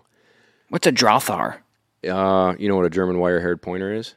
Yeah. That's what they look like. They're like the German wire-haired pointer is like the Americanized Drottar. So it's a German breed, scruffy goatee, scruffy hair. Are they like tan or are they like dark brown? They would range kind of like a short hair. Some short hairs are all liver or black and white with spots, or liver and white with spots. Drothars can be liver and white with spots. They call it roan, and same with black. So blacker liver. Cool dog. They're intense though. Like the German people, they're hardcore, bro. Their hunt testy stuff is pretty savage, I would say. Same thing with anything from Australia. I say the same thing. They're savage. I'm like, if it comes from Australia, it's going to be a tough dog for you to own and not work. Yeah, those dogs need a job. So that would be for upland. Now, you can have a Labrador be an upland dog, but he's not pointing. He's flushing. So we can walk through a field, and he's using his nose and running out in front of me within gun range, and he's smelling for a bird and rushes in and flushes the bird himself. I shoot it, he goes and brings it back to me. So that style of hunting is way more freedom for the dog. They get to run. They just have to stay within range, but they get to run, be super independent using their nose. Bird goes up, they go and get it and bring it back to me. Waterfowl hunting, duck hunting, or goose hunting is way more strict. You have to sit still next to me. Don't move. Don't be running around. Sit still. We're all sitting in a boat or a blind or in the wood line or wherever we're hunting. Sit still next to me. Birds come into the decoys. We shoot. Bird falls. Dog waits to be sent and then goes. So they have to be steady. They have to be quiet. They've got to be able to contain themselves in the emotion of excitement of a duck being shot. Which I'm sure is... Oh, dude, it kills some of them. Rattling the whole... Oh, dude, they're shaking. Their breathing changes. My dog, old dog Memphis, her teeth would chatter like she was cold. Like, so you don't teach that. That's what I mean. Is like, in it. That's what I'm saying. That's when you know, like, yeah, it would be a shame to put that dog in a backyard. Yeah, and do nothing with it. Never throw it a ball. Yeah, she wouldn't be fulfilled. So a duck dog is a lot more self-control of themselves, self-discipline to sit still and be focused on the task at hand that we're doing, and then have that self-control when it is go time to wait till I send them. Because, again, folks, like, we're shooting guns. I can't have, like, us blowing a duck call, ducks flying around, and the dog run out in harm's way. So that dog has to be nice and steady and obedient and calm while we're using live ammunition. And then when I say it's time, then they go do their thing. And then it's like, whoosh, you slingshot them out there and, man, let it rip. That's cool. Yeah, dude. It's such a fun experience. I have a young dog. Her name's Prairie. She's 2. And Memphis is my hunting companion. Mm-hmm. She's 8 now, getting arthritis. And so on the hard hunts, I've started hunting Prairie. And she's been trained. But there's a difference between hunting and training. Yeah. I set up the scenarios in training. I teach the dog in training. But the real deal, the adrenaline that happens on a real hunt is so different than training. And it was wild to watch her on day one where she's like, what are we doing sitting here? I don't know what we're doing. Like, she didn't know, had no freaking clue. We shot a duck. It was right there. It's like, completely different, right? Completely different. Right there. And I say her name and she's like, what? It's right there, bud. I trained you for 2 years to go get that. And she just looked at me. Finally, I got her to go get it. And then it clicked. Boom. Everything that I built in that dog for the last 2 years, it took one example to say, like, this is just like training. It's just the real thing now. And now she's sitting there shaking and scanning the sky, and every seagull she think is coming for us. And, like, it's so intense after one duck. Yeah. So they get the itch like humans do. Oh, yeah. There's memes out there and stuff, or like little reels where someone in the blind will click the safety off on a gun, and it just, all they hear is, and that dog will wake up out of a sound sleep and be like, let's go. Oh, that's sick. Or like, we'll say like, all right, guys, get ready. Yeah. And when you say that, Memphis is going like absolutely get ready means it's about to go down, you know? Like, just, they pick up on those cues, right? It's just. Yeah, everything that they've ever loved is about to happen. Yep. And they're going to go get it. It's amazing. That leads me to a couple questions we got from Instagram. Yeah, hit them up. So, one of the questions we got is how do you guys condition guns with dogs? And what's the rate, and this is my question, what's the rate of dogs who kind of flop out of the program Because of guns? because of the gun scare? 0. Okay. Okay? No dog comes out of the womb gun shy. Your dogs, or just you No think? dogs come out of the womb gun shy. Humans make them gun shy. So a gun shy dog is a dog that is scared of gunfire, and then they can associate the actual firearm as the perpetrator of what scares the crap out of them. Dogs that are scared of fireworks, not necessarily gun shy, but loud noises will rattle them, and so you can make a dog gun shy by not following a process. And again, we use retrieve drive. That's why from 0 to 6 months, I'm building retrieve drive. Nothing can scare them because they love that thing so much. No matter what, Focus. They want that thing. So basically how I introduce gunfire to a dog, how I condition it, is I have a low caliber 22 blank pistol, and I have an assistant. And actually, I typically will do it now so that I'm watching the dog at 150 yards away, and maybe I don't pull the trigger, or maybe I do. But long story short, if I'm teaching a dog, I've built retrieve drive, I've got tons, and I'm not doing it 3 months or 4 months. I'm waiting till they're a little bit older, and nothing can stop them. I stand the gun 150 yards away and build the desire. Hey. They're chasing it. They're like, we're about to go get a retrieve. Throw the bumper. While the dog is running to the bumper, so they're making noise through the grass, they're breathing heavy, and they're hyper-focused on that bumper. Pink. Off goes the 22 150 yards away. Dog, I'm watching the dog. He didn't pay attention to that sound at all. He went for the bumper. I move closer. So now I'm 125 yards away. Same thing, tease the dog, throw the bumper, dog's halfway to it, tink, a little bit louder. Dog stays focused on that bumper, goes and gets it, brings it back, boom. Move up to, and I'll progress quicker, but like all the way until I can get to that 22 pistol where I'm like 10, 15 feet away, throw the bumper, dog's chasing it, that loud noise is closer, dog doesn't hesitate, it just is now thinking and pairing. That sound means the thing I love the most. It becomes a huge positive. So gunfire means I love what I'm doing. I'm not scared of it because I get to go do that. Once I've done the small caliber gun that's not super intimidating sound-wise, I'll bump up to a shotgun, and I start all the way over, far away, move closer until the dog doesn't bat an eye. I mean, it's just pairing the thought of that sound equals the thing it loves the most. If the dog balks, if the dog is running after it and it stops and doesn't complete the retrieve because that noise got too loud for it, stop what you're doing, get further away from the gunfire, build the dog back up, hey, throw it, he gets a freebie. All of a sudden he's back in the zone doing his thing, and I'm further away from the gunfire, do it again. And if he doesn't balk, stay at that distance for a little while. So after like 3 to 5 sessions, you can shoot a 12-gauge shotgun super loud next to the dog while the dog continues doing his job. If people don't do it right, a lot of people, like it's an old wives' tale, right? Like let me see if the dog is gun shy. Let me see if this puppy's going to be afraid of loud noises. Mm-hmm. And you bang a round off right next to this puppy and you scare the crap out of it because it has no... It's out of context. It's totally out of context. It has nothing. Now It's gun shy.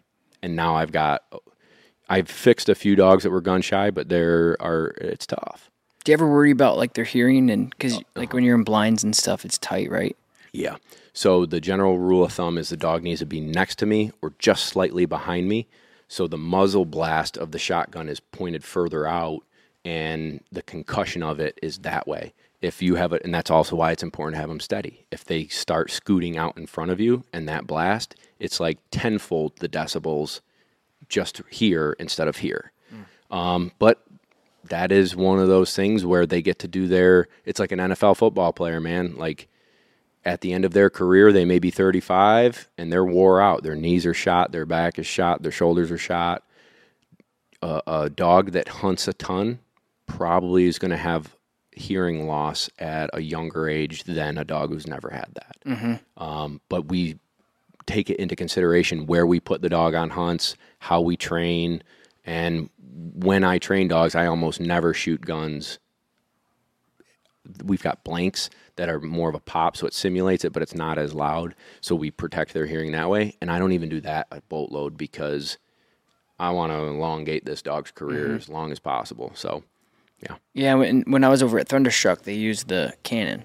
Yeah, I got one of those. Those are cool. Yeah, so it's basically compressed air. It's like an old potato launcher, kind of. It's exactly what it is, dude. It's a potato launcher. Yeah. And you fill it up with a little bit of gas, push a button that ignites it, and it goes boom. Yeah. And so we'll use it out in the field. So at those distances, you're not going to hurt their hearing at all. It's right next to you that you could have a problem. Yeah, and that's probably good for just if you're, like, they were just doing it around their house. Instead of shooting guns, they're just popping off. Yeah. And so I would say, if I could just analogy to gunfire, like I told you, dogs don't come out of the womb gun shy. We make them gun shy. Think about that in the pet world. A brand new puppy isn't scared of thunder. Like, if they show signs of thunder, being nervous of thunder, if I can channel it and get it to think about something else and use its natural desires in that environment with the thunder going on, now he's associating positive vibes with that instance instead of coddling it and petting it and, in essence, praising it for being that way. Yeah, and I've also seen some natural... I have two for the thunder deal. I'm just saying... Yeah. They don't come out all jacked up. Yeah. It's how we handle them when those things happen. I just think that's in general. Yeah. Like, regardless, like, I think that's why a lot of dogs get really reactive towards other dogs in the first place. Sure. Or let's for instance, dogs swimming. Yeah. Whether it's a pet dog or a Labrador duck dog. If they're scared of swimming, or like, I don't toss them in a pool and see if they'll swim. I encourage them to join me. I go to a lake that's like gentle entry into the pond. I'm not going to the ocean where waves are crashing. That'll scare the crap out of anybody. So I'm having really positive environments to build them up to where if I do go to an ocean, he's going in, but I've started as a puppy doing all the easy stuff. He's not going in a river and getting swept downstream at 8, 12, 15 weeks old, right? It's like that with people development, too. That's right. Behaviorally. Like my son, he's 6 months old now. He's already reading. And he's already driving a car. My wife mainly has done really good at, like, the structure. She just did a lot of research, and I'm kind of like, let's just let it be a puppy. Yeah, let it be a puppy for a little bit. But she's just done a really good job at, like, what good exposure is. And so we did a lot of baths when he was young. So, we made sure that some water got over his face, and he learned how to handle that. Yeah. Not like, torturing him, but some water got over his face, and he'd kind of like flinch and go, oh, whoa, that's kind of scary. And then over time, so now he can take a full glass, a pitcher of water, and he just closes his eyes and waits. That's hilarious. And he wakes back, and he's great. He loves it. He's in this bath, and then we also teach him, like, he's got this little thing that he kind of sits in to hold him up. And then sometimes we'll take him out and we'll let him float in the warm water. Nice. We started him off. We have a pool, so we started him off in swimming lessons in an indoor place here. Yeah. And so he was the youngest kid in the whole pool, and he got there.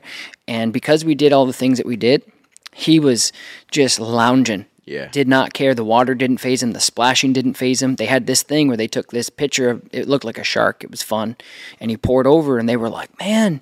And the lifeguard, she said, how old is he? I said, 6 months. She goes, he's doing so good. He doesn't care at all. I go, it's the same thing. You introduced it, and it became a normal, and now he's a kick-ass swimmer. It doesn't faze him. Exactly. But yeah, it's the same thing.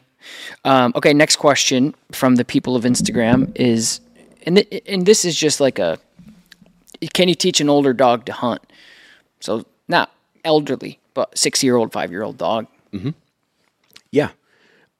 It goes back to the dog has a purpose, right? And so I would encourage anybody, if this conversation strikes them and they've got a Brittany or a Labrador or a Golden Retriever and they think this will be fun, you can 100% train that dog. I would just say that the bad habits that maybe you played a ton of tug of war, Right. And now, like, after 6 years of life of tug of war, you try and take a duck from him, he's going to tug it back.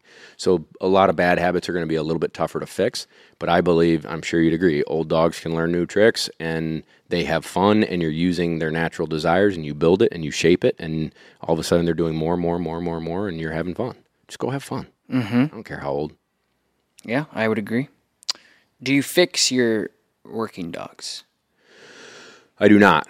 I do not because I breed, but I am of the school of thought that these dogs have hormones that help them develop. So if you were to take a 9-year-old boy and castrate him, he is not going to develop muscular, maybe even height, like joints, all these things, and even his brain chemistry is going to be different because he doesn't have testosterone flowing through him. Mm-hmm. He's not going to develop strong, big muscles at all. And I would care to say if I saw a Labrador stand in front of me, 2 of them, one's neutered and one's not, I could probably tell you, as you know, without looking at them, that one's muscle definition is different and that it has developed a little bit differently.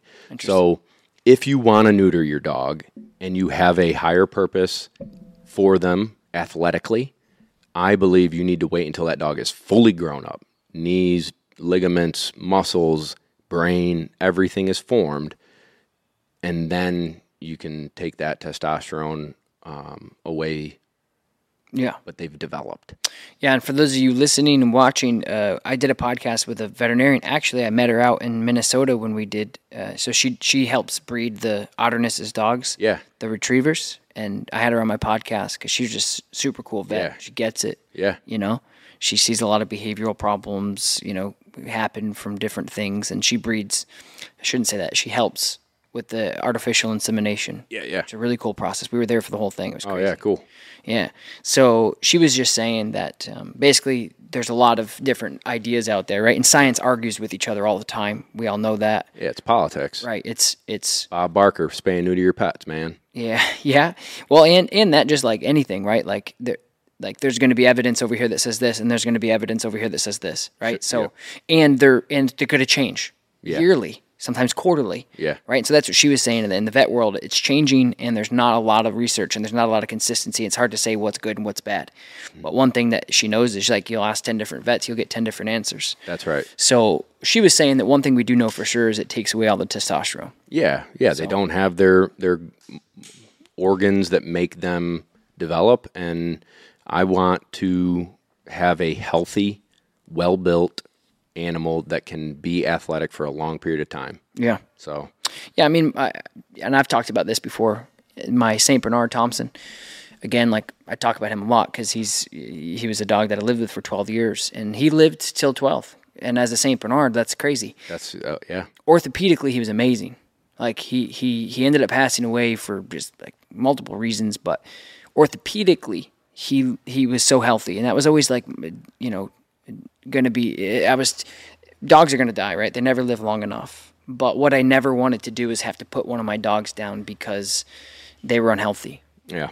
And for him, like, that would be absolutely devastating to know that my dog was all here but couldn't get up. Yeah. You know, he ended up getting bloat and pneumonia and all these. He didn't feel great, right, when he passed away, but it would have been devastating to have to put down a healthy dog mentally because his rear end wouldn't work. Yeah. 2 things I think really contributed to that because this dog was not a gold standard bred dog. Mm-hmm. I got him on a limb because I went the first route. I think I told you this when we talked on your podcast. Is I paid him $3,000 for this St. Bernard that was, 50 years of genetics, and he passed away at 6 months. And apparently, it was the only dog of hers that's ever died that young. Apparently, yeah, of course. So I ended up getting this other St. Bernard, and he was $500 out of a grooming shop, right? Yep. And my point is 2 things I think personally helped him live a healthy life and happy life: raw fed diet and being intact. Yeah. Because I remember I brought him in to the vet about a year before he had passed, just to do a checkup. And the vet, I remember, said to me, his teeth are a little, they could use some work. There's some buildup there. And I said, yeah. I said, at 11 years old, I think, they're okay. And she was floored. She was like, we thought he was 4 or 5. Wow. No. So orthopedically, he was amazing. Yeah. But that's just like genetic. Like people always ask me, I say, Luck of the draw a little bit too. it definitely is because they always, like my clients in particular are always like, if I get my dog fixed, will his behavior get better? I'm like, that's a crapshoot. Yeah. I'm like, it could go against you or it could go with you. But yeah, I think if you have a behavioral problem, don't rely on spaying and neutering to fix it. It's it could make it worse too. Yeah. Next question. Well, actually, this is a question. Bob, love your stuff. Would you ever come to Ontario, Canada? Yeah. There you go. Not that far. Favorite whistle? Favorite whistle. Right now I use one from the Sport Dog Company. It's a P-less whistle.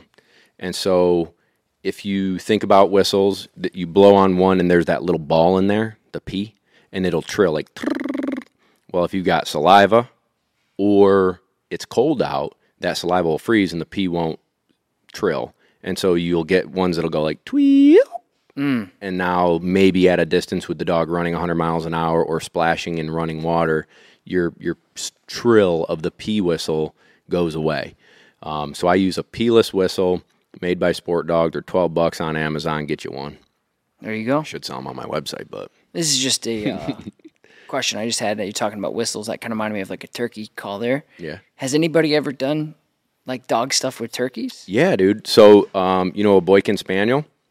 I've heard of them, yeah. All right, Never so worked with them. It's them. the South Carolina state dog, and one of their attributes that they bred for was to flush turkeys and then come back to the owner and sit still, and the owner will call the turkeys back to them. So it'll be, you scare the turkeys away, dog comes back and hides, you're hidden, and now you're this imaginary turkey like, hey guys, where'd you go? Come back. Mm-hmm. And the turkeys inevitably might come towards you and hunt them. So that's how people would hunt a turkey with a dog. I've been turkey hunting before, but not successfully. So I know that is a thing, right? Like you scare them off into the trees, and then for some reason they usually come back. The goal would not be to scare them. The goal would be to hear them gobbling. They roost. So at night they'll fly up into the tree. They're safe up there, and so they're in their roost.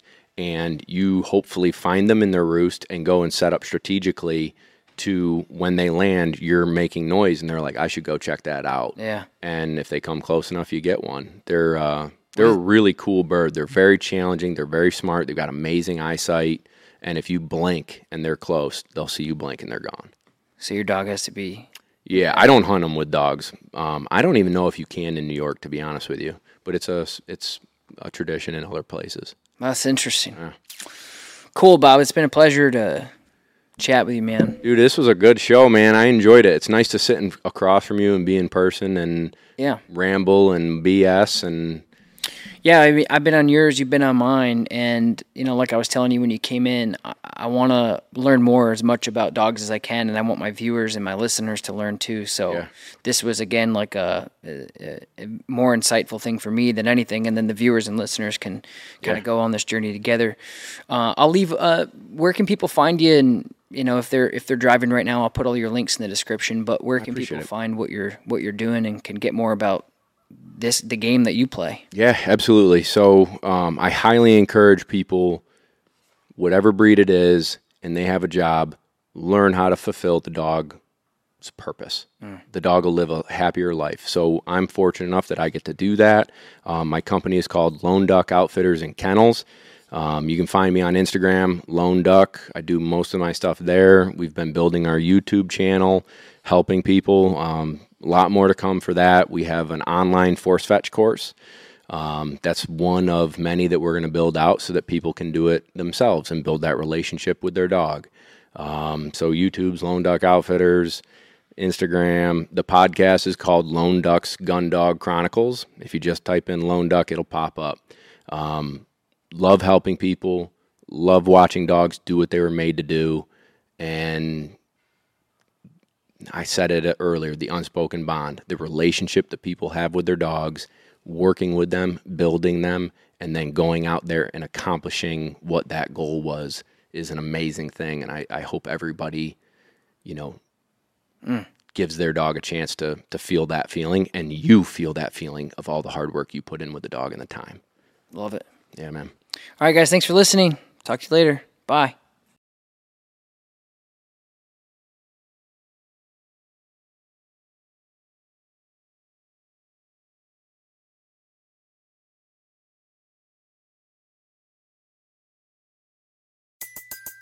Everybody in your crew identifies as either Big Mac Burger, McNuggets, or McCrispy Sandwich. But you're the Filet-O-Fish Sandwich all day. That crispy fish, that savory tartar sauce, that melty cheese, that pillowy bun. Yeah, you get it. Every time. And if you love the Filet-O-Fish, right now you can catch 2 of the classics you love for just $6. Limited time only. Price and participation may vary. Cannot be combined with any other offer. Single item at regular price. Ba-da-ba-ba-ba.